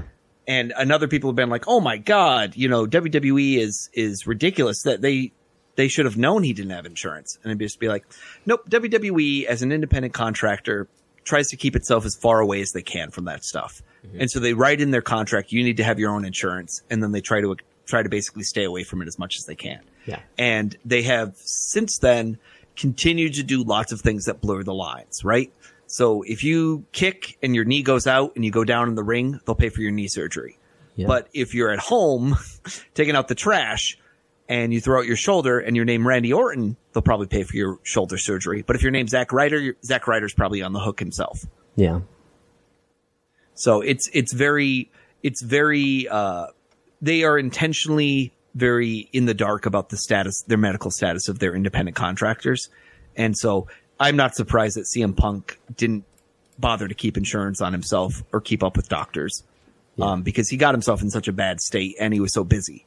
Yeah. But he also didn't seem like he was being responsible. And he talks a lot about, it seems like his wife, then girlfriend AJ, quote, caring more about his health than he did. Mm-hmm. I do think the fact that Punk called, quote, somebody the most worthless piece of shit he'd ever met. And Aman thinks that was him he called. Mm-hmm. You could say he was redirecting a lot of that fragility and anger towards a single person. Yeah. And that's why that person is suing. Right. I feel like a lot of people think that this is coming out of the blue, and I flip it around and say, no, there's a lot of reasons Aman thought he was talking about him, and that Aman felt defamed and belittled by this. Mm-hmm. Do we want to talk about, I think this podcast had a lot of effect on the wrestling audience. Had a big effect. Well, I think CM Punk was always one of these people that had a disproportionate rebound to what he did. Mm-hmm. The rumors that the Money in the Bank pay-per-view was one of the most heavily ordered pay-per-views of all time because the internet pay-per-views crashed the night that the event was happening. And in the end, the buy rate came out and it was good, but it wasn't great. Yeah. And people thought then it was a conspiracy by WWE to lie to us about how well the pay-per-view did. And a lot of that I point to is just that CM Punk disproportionately resonated with his audience. Yeah. His audience wasn't necessarily the largest audience in wrestling, but it disproportionately always resonated, the pipe bomb, promo, other things. And so the fact it's a podcast related to CM Punk, I think helped a lot. But yeah, I think this podcast and CM Punk's status as a whole, someone who literally packed his bags and walked away from the business when he was arguably in the top guys in the company. Yeah. It's unusual. And the fact he hasn't turned back, and then he got a UFC deal out of it. He got the rights to his name out of it. Some people have said that maybe he basically used the podcast as a way of blackmailing the company, is basically not the podcast, but the stories he was telling on the podcast, basically saying, hey, I had staph, I had MRSA. If you guys don't give me my release, you're in a ton of trouble. Yeah. And it kind of there was some sort of settlement, quick release. And there was some sort of settlement in July, right? After he was fired, even, right, where he was given everything he wanted and more, because I guess there was some issue about his royalties. They were just basically saying, if you don't show up to work, we have you under contract. We don't have to pay your royalties. The story goes, he found a check that he hadn't cashed yet, but he still wanted another check that he was due, and they were withholding that because they felt he was in breach of contract. And then finally he was fired on his wedding day. He was very upset about that. Then they had a settlement that I believe was finalized in July 2014, and where Punk says on the podcast he got everything he wanted and more, and then some. And so that was that. And then several months later, he did the podcast. And I mean, if you go to USPTO.gov and you look up the CM Punk trademark, you actually see that there's a filing done where they reassign the trademark from WWE to CM Punk to Phil Brooks. Yeah. Around that time, I think it's related to that settlement. Yes. Yeah. And so I'm just looking up exactly what date that was. Sorry, they've moved something around on me here, so I'm getting annoyed. So I can't just log in the way I always did. Where is it? Sorry. Driving me nuts. Well, anyway, you know what? I think I have it on IndeedWrestling.com. Yeah. In my contract section. And then if I look up Punk, I can see they reassigned it on October 24th, 2014. Okay. So about 1 month prior to Thanksgiving. 45 days or so prior to Thanksgiving, there was a contract signed between Philip Jack Brooks and Jane Geddes. At the time, the SVP of Operations for Talent and Live Events. Yeah. And that reassigned the CM Punk trademark, and actually a second one called the Second City Saint. The Second City Saint trademark never ended up basically going into effect because other people that use Second City, such as Second City Improv, were suing them over it. And they basically dropped it in the end. No one wanted to kind of continue the trademark registration for it. I believe Second City Saints is a tag team name for CM Punk and Colt Cabana. That they used on the Indies. Back in the day. But they had actually tried to make a trademark out of it. And basically it was found not to be something that the trademark office would issue. I can adjust the volume here. Anyway, so I think nobody's really talked about this. I've never ever heard anybody put this argument out there like this before. It sort of dawned on me just revisiting all this stuff. I think like the whole Roman Reigns story about how Roman Reigns been rejected by the audience, he gets booed, but maybe he's really a star still anyway. I think a lot of this, I think this podcast and this whole situation is a big component in that. I think if you think about like 2014, think about the reach this podcast got, and you can just, wipe it off and say, oh no, it's just the internet. In late 2014, and what really matters that's on the internet, just these, I don't really take too much into consideration about what happens on the internet, but a lot of people saw this, a lot of people heard this podcast, right? I mean, like, I think if I stood in a line of fans at some wrestling event, whether the WWE or whatever, and sort of asked them around, have you heard the CM Punk Colt Cabana podcast? I think a lot of them are going to say yes. Well, it combines the things that white men love: podcasts and CM Punk. Sure, I think there's other demographics that like CM Punk too, but I know I'm just joking because I've heard some people ridicule podcasts as the home for white men in their 20s and 30s to give their hot takes on everything. Yeah, but yeah, you're right. I think the internet's reaction to this and the internet's reaction to Roman Reigns, there's an enormous Venn diagram there. Yeah. And think of the timing. This is late 2014, and the Royal Rumble in 2015, which I think is where Roman Reigns is outright rejected for the first time, but I'm getting ahead of myself. But yeah, I think like you think about like how many people saw this. It's hard to say, right? Because the server crashed and the email crashed. And there's Well, I mean, but Cabana himself says that he thinks he gets, what did he say, 2.5 million downloads? Yeah, so a lot of people saw it or heard it. And even if they didn't, I think somebody who has or is been affected by that, hearing that story. So that sort of changes the lens a little bit with how you view WWE. Oh yeah, I mean, I think you're right in the sense that so many people took this as a gospel, and on wrestling media, you could make a story out of any element of this. It was like, instead of there being a transcript of an interview and you're like, oh, Honky Tonk said one unusual thing I've never heard before. Mm-hmm. It was like Punk laid out hundreds of claims in this podcast. I'm going to go through it. And I the things that he raises here are like every theme of this program that you're listening to. But so just to give some background, like, so CM Punk, he had just done that Las Vegas pipe bomb promo, and which had really raised his profile. And he was kind of an indie cult figure anyway, but that really raised his profile. ESPN covering it, he had people, mainstream media outlets starting to cover it, and in some ways the precursor of the more mainstream sports news acceptance that we see WWE get today. He went on to be champion for all of 2012. And of course, this Royal Rumble happens in January 2014, and him leaving. He leaves the next day in Cleveland, where Raw's in Cleveland. The next day, he has a meeting, the infamous meeting with Vince and Hunter, and tells him that he's quitting. And this, this sort of spins the wheel so that finally, rather than having Batista and Randy Orton in a WrestleMania main event. By the way, this Royal Rumble 2014 ends with people just booing the hell out of Rey Mysterio and Batista because they didn't get Daniel Bryan in the Royal Rumble. Daniel Bryan wrestled earlier that night in a loss to Bray Wyatt. But people wanted to see Daniel Bryan in that Royal Rumble. They were pissed in Pittsburgh that he was not in that Royal Rumble. They booed Rey Mysterio of all people. Batista won it. They booed the hell out of Batista for winning it. So that event all happens. And so you mean like the idea of the company anointing someone, in this case Batista, rather than reacting to what the fans wanted. That's the thing. Yeah, and I think it's really interesting to go back and watch this. Is like that the last two I think are Batista and Roman Reigns, and people are all the way behind Roman Reigns. It's just I think part of it is because Roman Reigns is this fresh figure in January 2014. The Shield is really hot, really protected, really over. They did a great job. You look at it, look at things in hindsight through the world we live in now, where like the Shield is so protected and is so built up to be a star in a way that nobody else has been given a similar opportunity since. I think Roman Reigns has been given that opportunity, but people are so conscious of what the hell's going on there, they don't want it.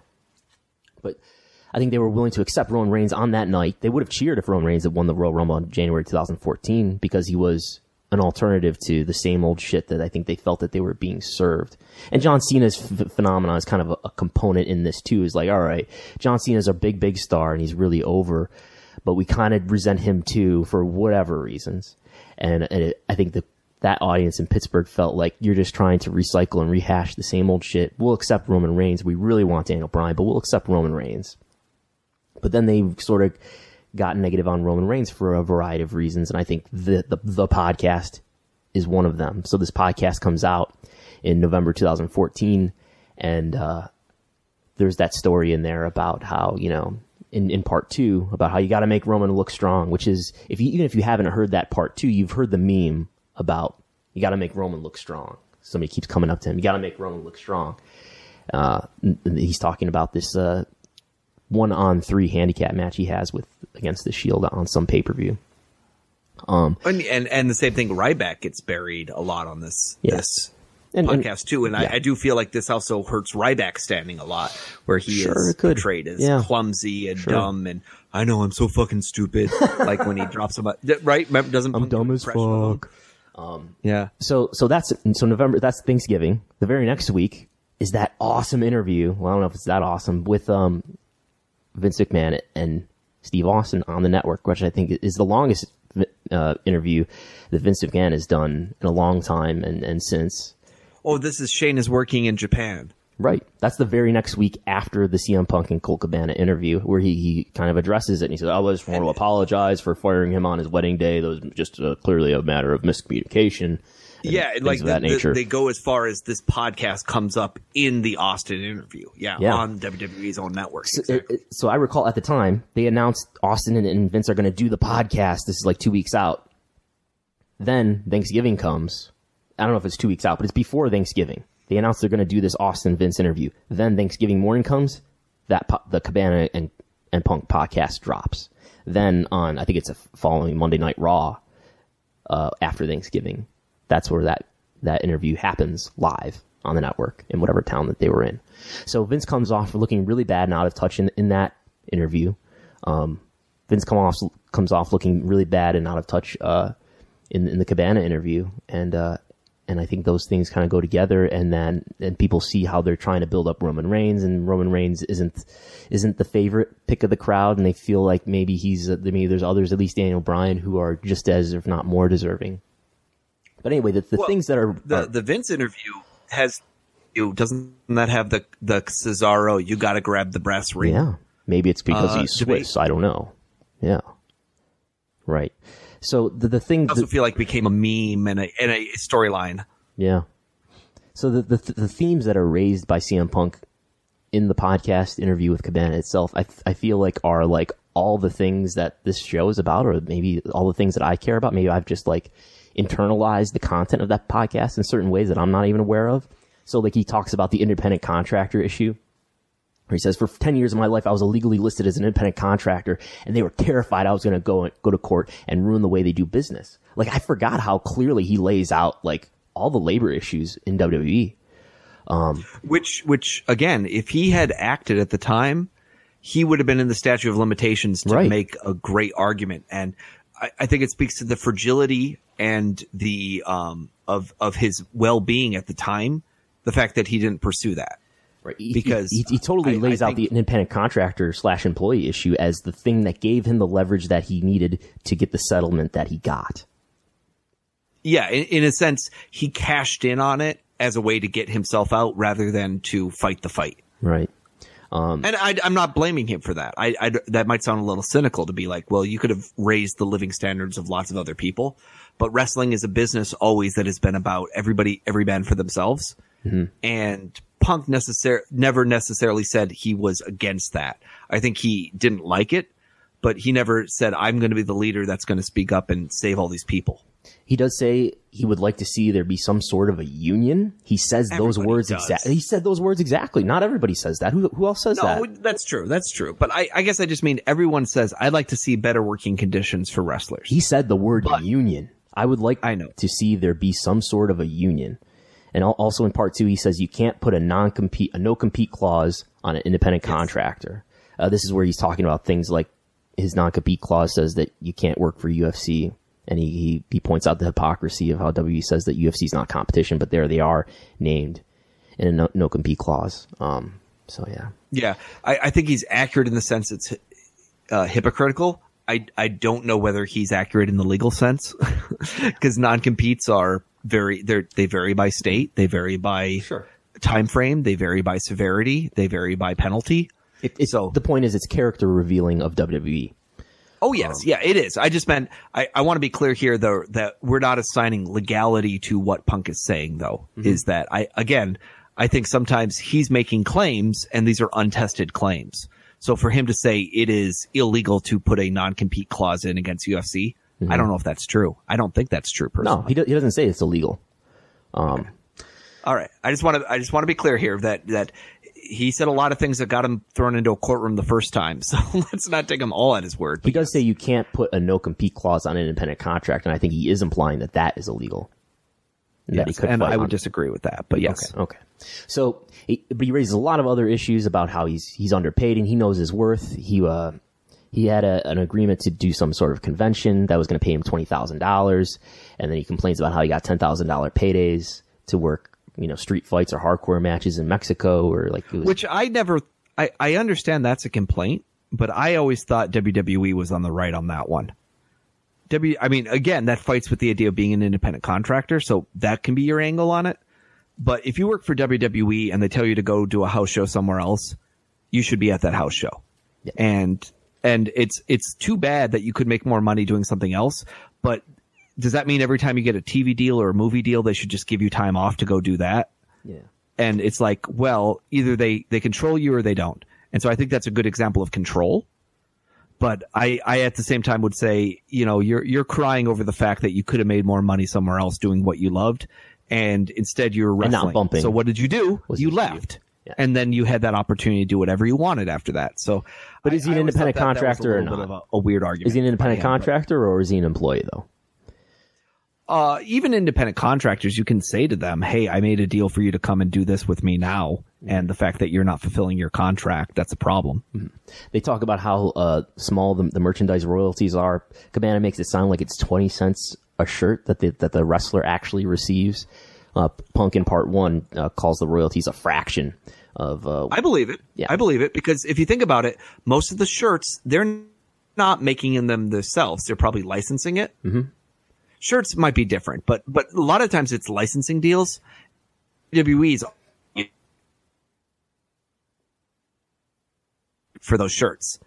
5% or 10%. So let's say a $20 shirt, maybe WWE is getting $2 from that, right? Yeah. 10% to the guys, that's 10% of their 10%. And that's why it's 20 cents. Now, is that right? No, but does it make sense why the accounting works that way? Yeah. Yeah. And I think Punk's view is he knows what he's worth. It's sort of something else to tell him that he's underpaid, that W's not paying him what he's worth. Which is an issue that we've been talking about lately with the expected huge increase in TV rights fees coming up in 2020. He has concerns about, well, when things change from the pay-per-view to the network, are we still going to be paid the same way? He gets no answers about that. And this is the perfect example of why this podcast hit at the right time.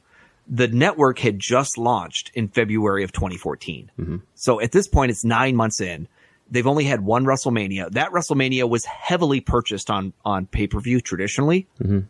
And anyone who saw the bellwether at the time would have said, oh my God, a year from now, it's not going to be like this. The network is reliable. The network is cheap. People are going to switch. Plus in in August of 2014, the network went global. So all the world basically got on the network close to there at the time, with the exception of by November of 2014, UK was not on the network. Yeah. But almost everyone else was. Yeah. That mattered. And he leaves before it launches. So CM Punk's never been on a live network event. Yeah.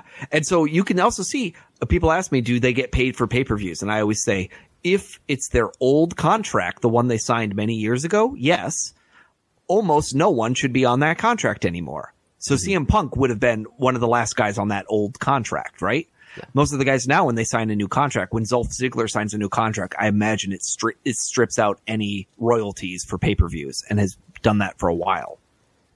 Yeah. Maybe Daniel Bryan was on the old contract too. He'd be about the only other guy. Yeah. I mean, he complains about how, I'll go work at Starbucks, then at least they'll probably give me insurance if he works full time there.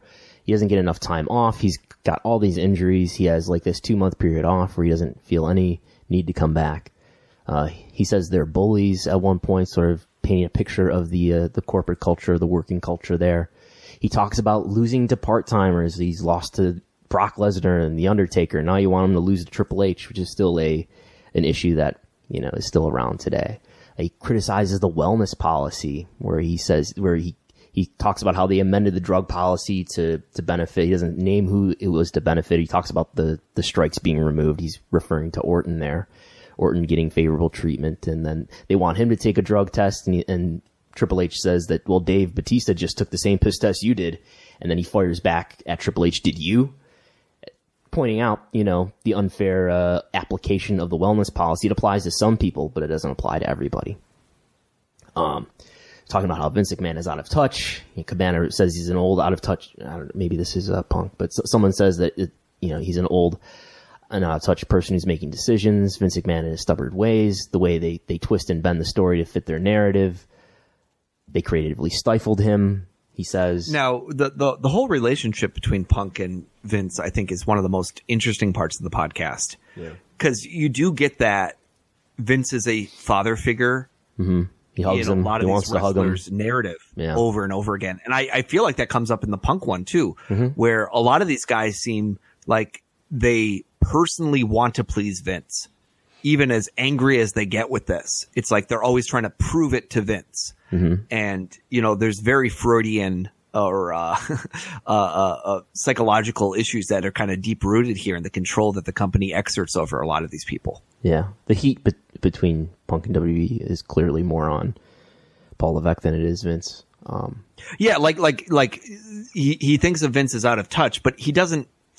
In some ways, it seems like he's annoyed at Triple H for being the bad guy and being a competitor in a lot of ways. And he says that I seriously love is what everyone's fighting for. He says that I seriously resent you because he came out of retirement and beat him in the middle of his hottest run right after the pipe bomb promo. Came in and went over on him, and that was it. And then went back into retirement or whatever.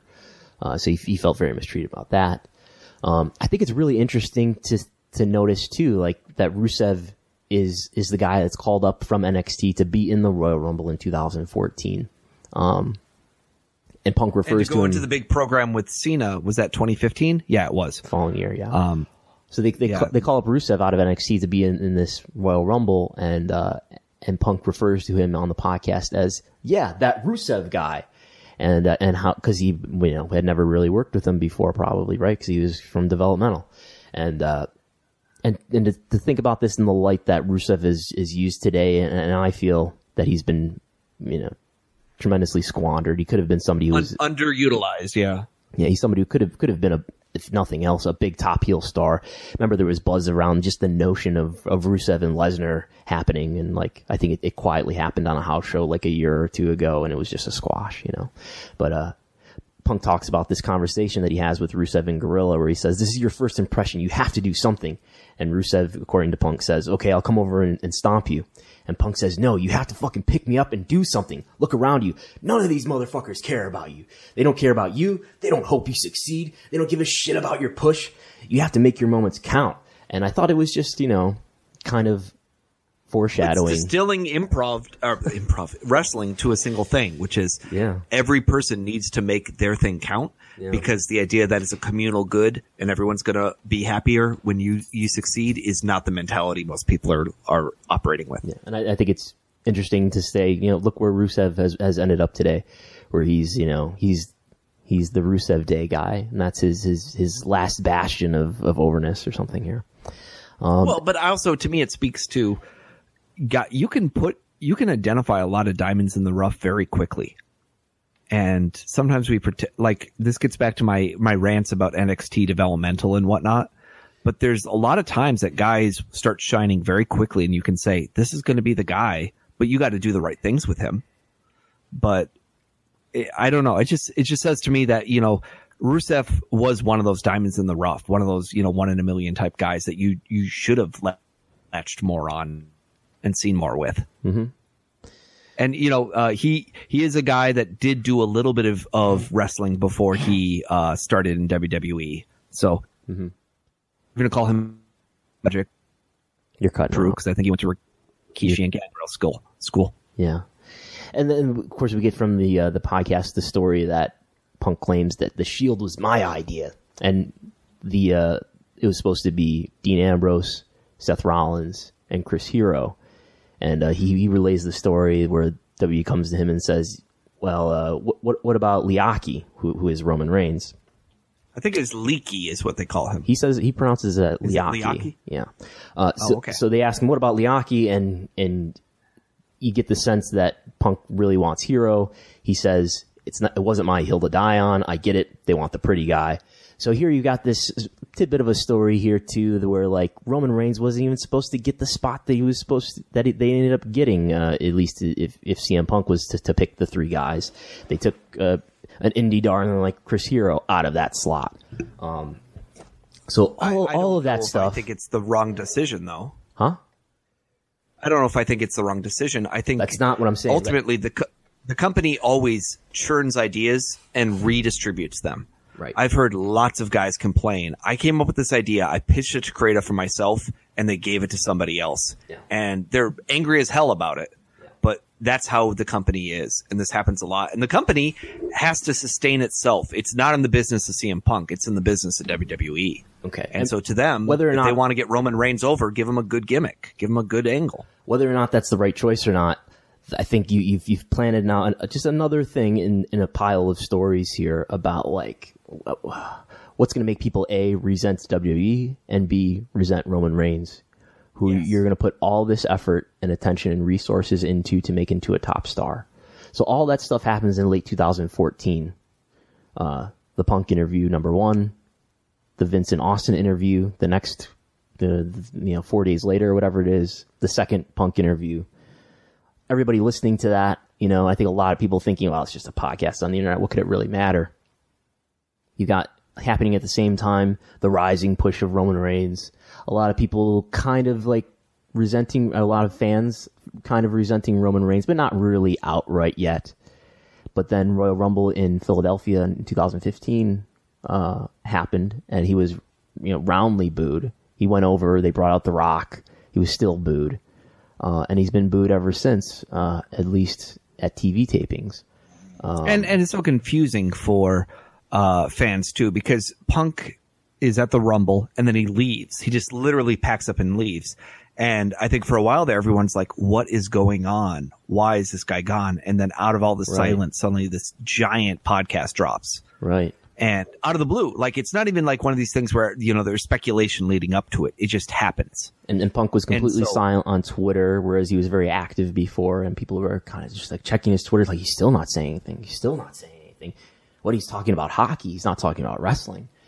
And then finally, after 10 months of silence, this podcast, with all that pressure built up, finally released. Absence makes the heart grow fonder. Yeah, it was a great build. It was certainly, I think that was the case, is that it was a flood of stories and narratives, and it was a discombobulated narrative, right? It wasn't something simple like, they did this thing wrong, I was angry, I left. It was, here's all my grievances, here's all my personal issues, here's my take on this whole situation. And so I think what's interesting too is that it's very difficult to distill the podcast to a single sentence. And Punk does not come off as bitter. He comes off as frustrated, fragile, maybe a little bit. But he's honest. I don't think he's truthful, but I think he's honest. And truth in this case is more, I think, the challenge of, you're getting beat up and you're going city to city, and you're not someone who sits there and obsessively reflects on the facts by writing them down and then committing them to memory. Yeah. You're giving it off the cuff from your heart. And I think WWE as a company, and listen to the podcast, it says a lot. He's just a off the cuff from the heart, drive the stake through the issue.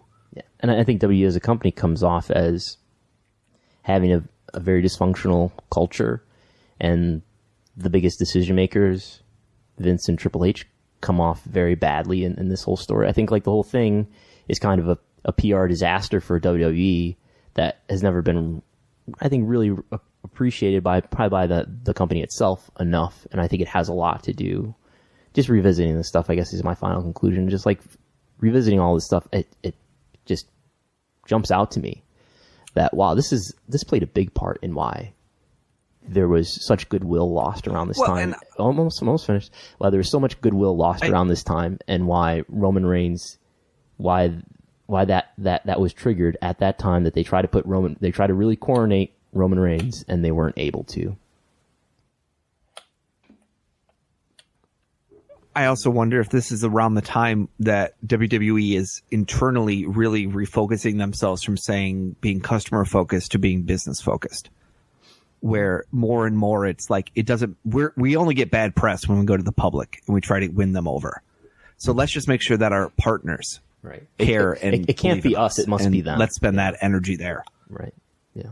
Because you don't so much hear it as like, oh, George Barrios then got asked at the next investors conference, well, CM Punk said all these terrible things about you.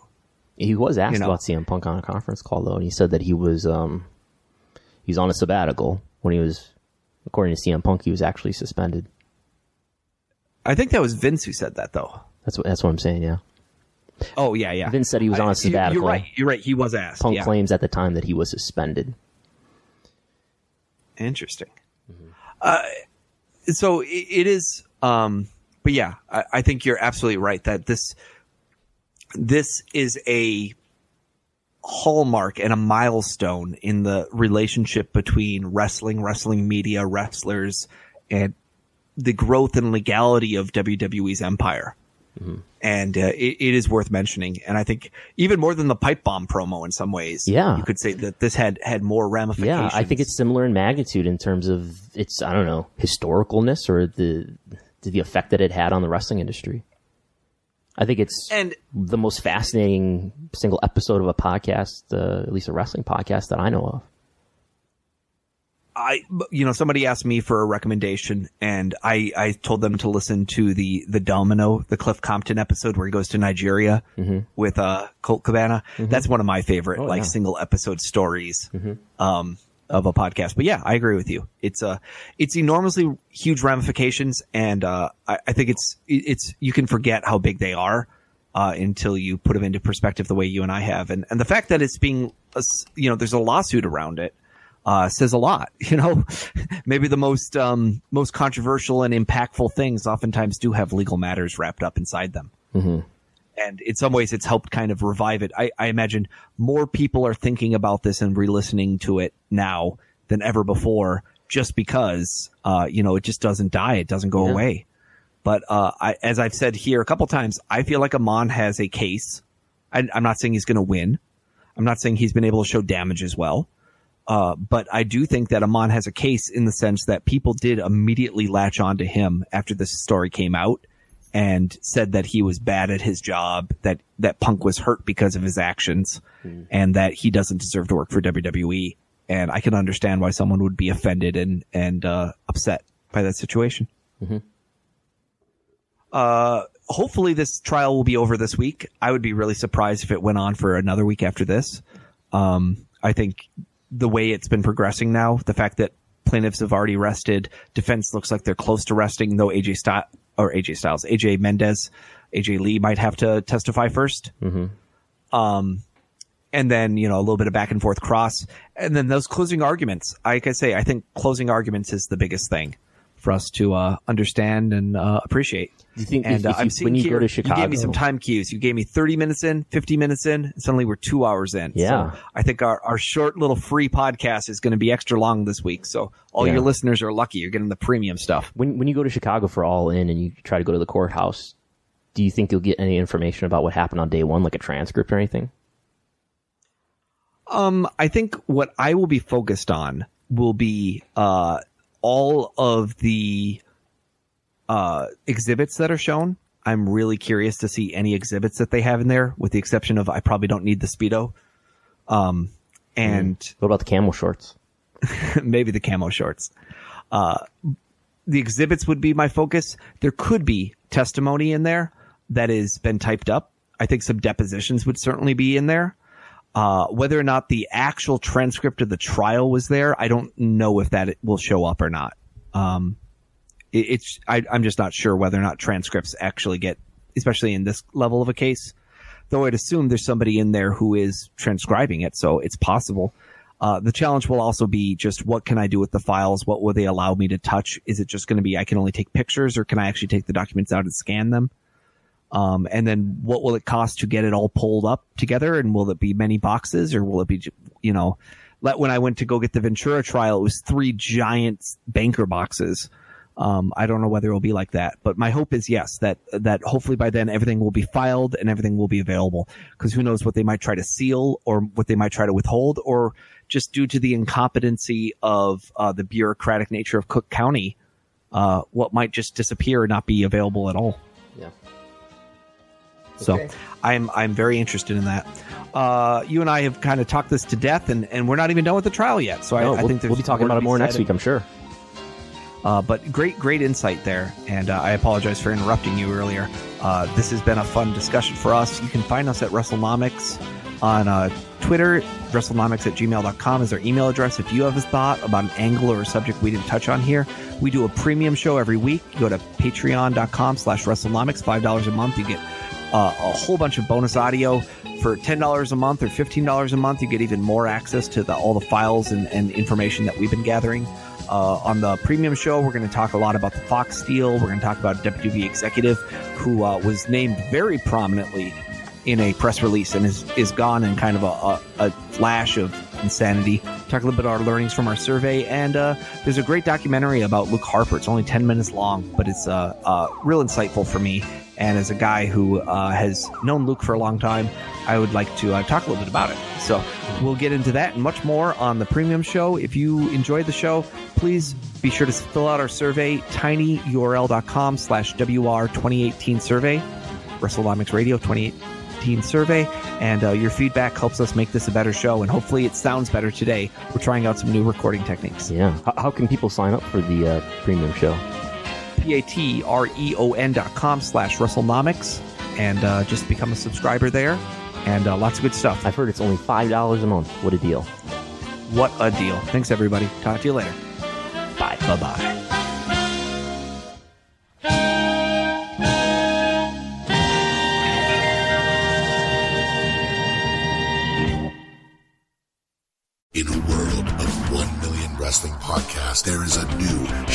Star with great interviews, analysis, music, and me, Matt Kuhn, on total engagement. Go to any podcast platform to listen today. Save big on brunch for mom, all in the Kroger app. Get 16-ounce packs of flavorful Angus 90% lean ground sirloin for $4.99 each with a digital coupon. Then buy 2, get 2 free on 12 packs of delicious Coca-Cola, Pepsi, or 7-Up, all with your card. Shop these deals at your local Kroger, less than 5 miles away. Or tap the screen now to download the Kroger app to save big today. Kroger, fresh for everyone. Prices and product availability subject to change. Restrictions apply. See site for details.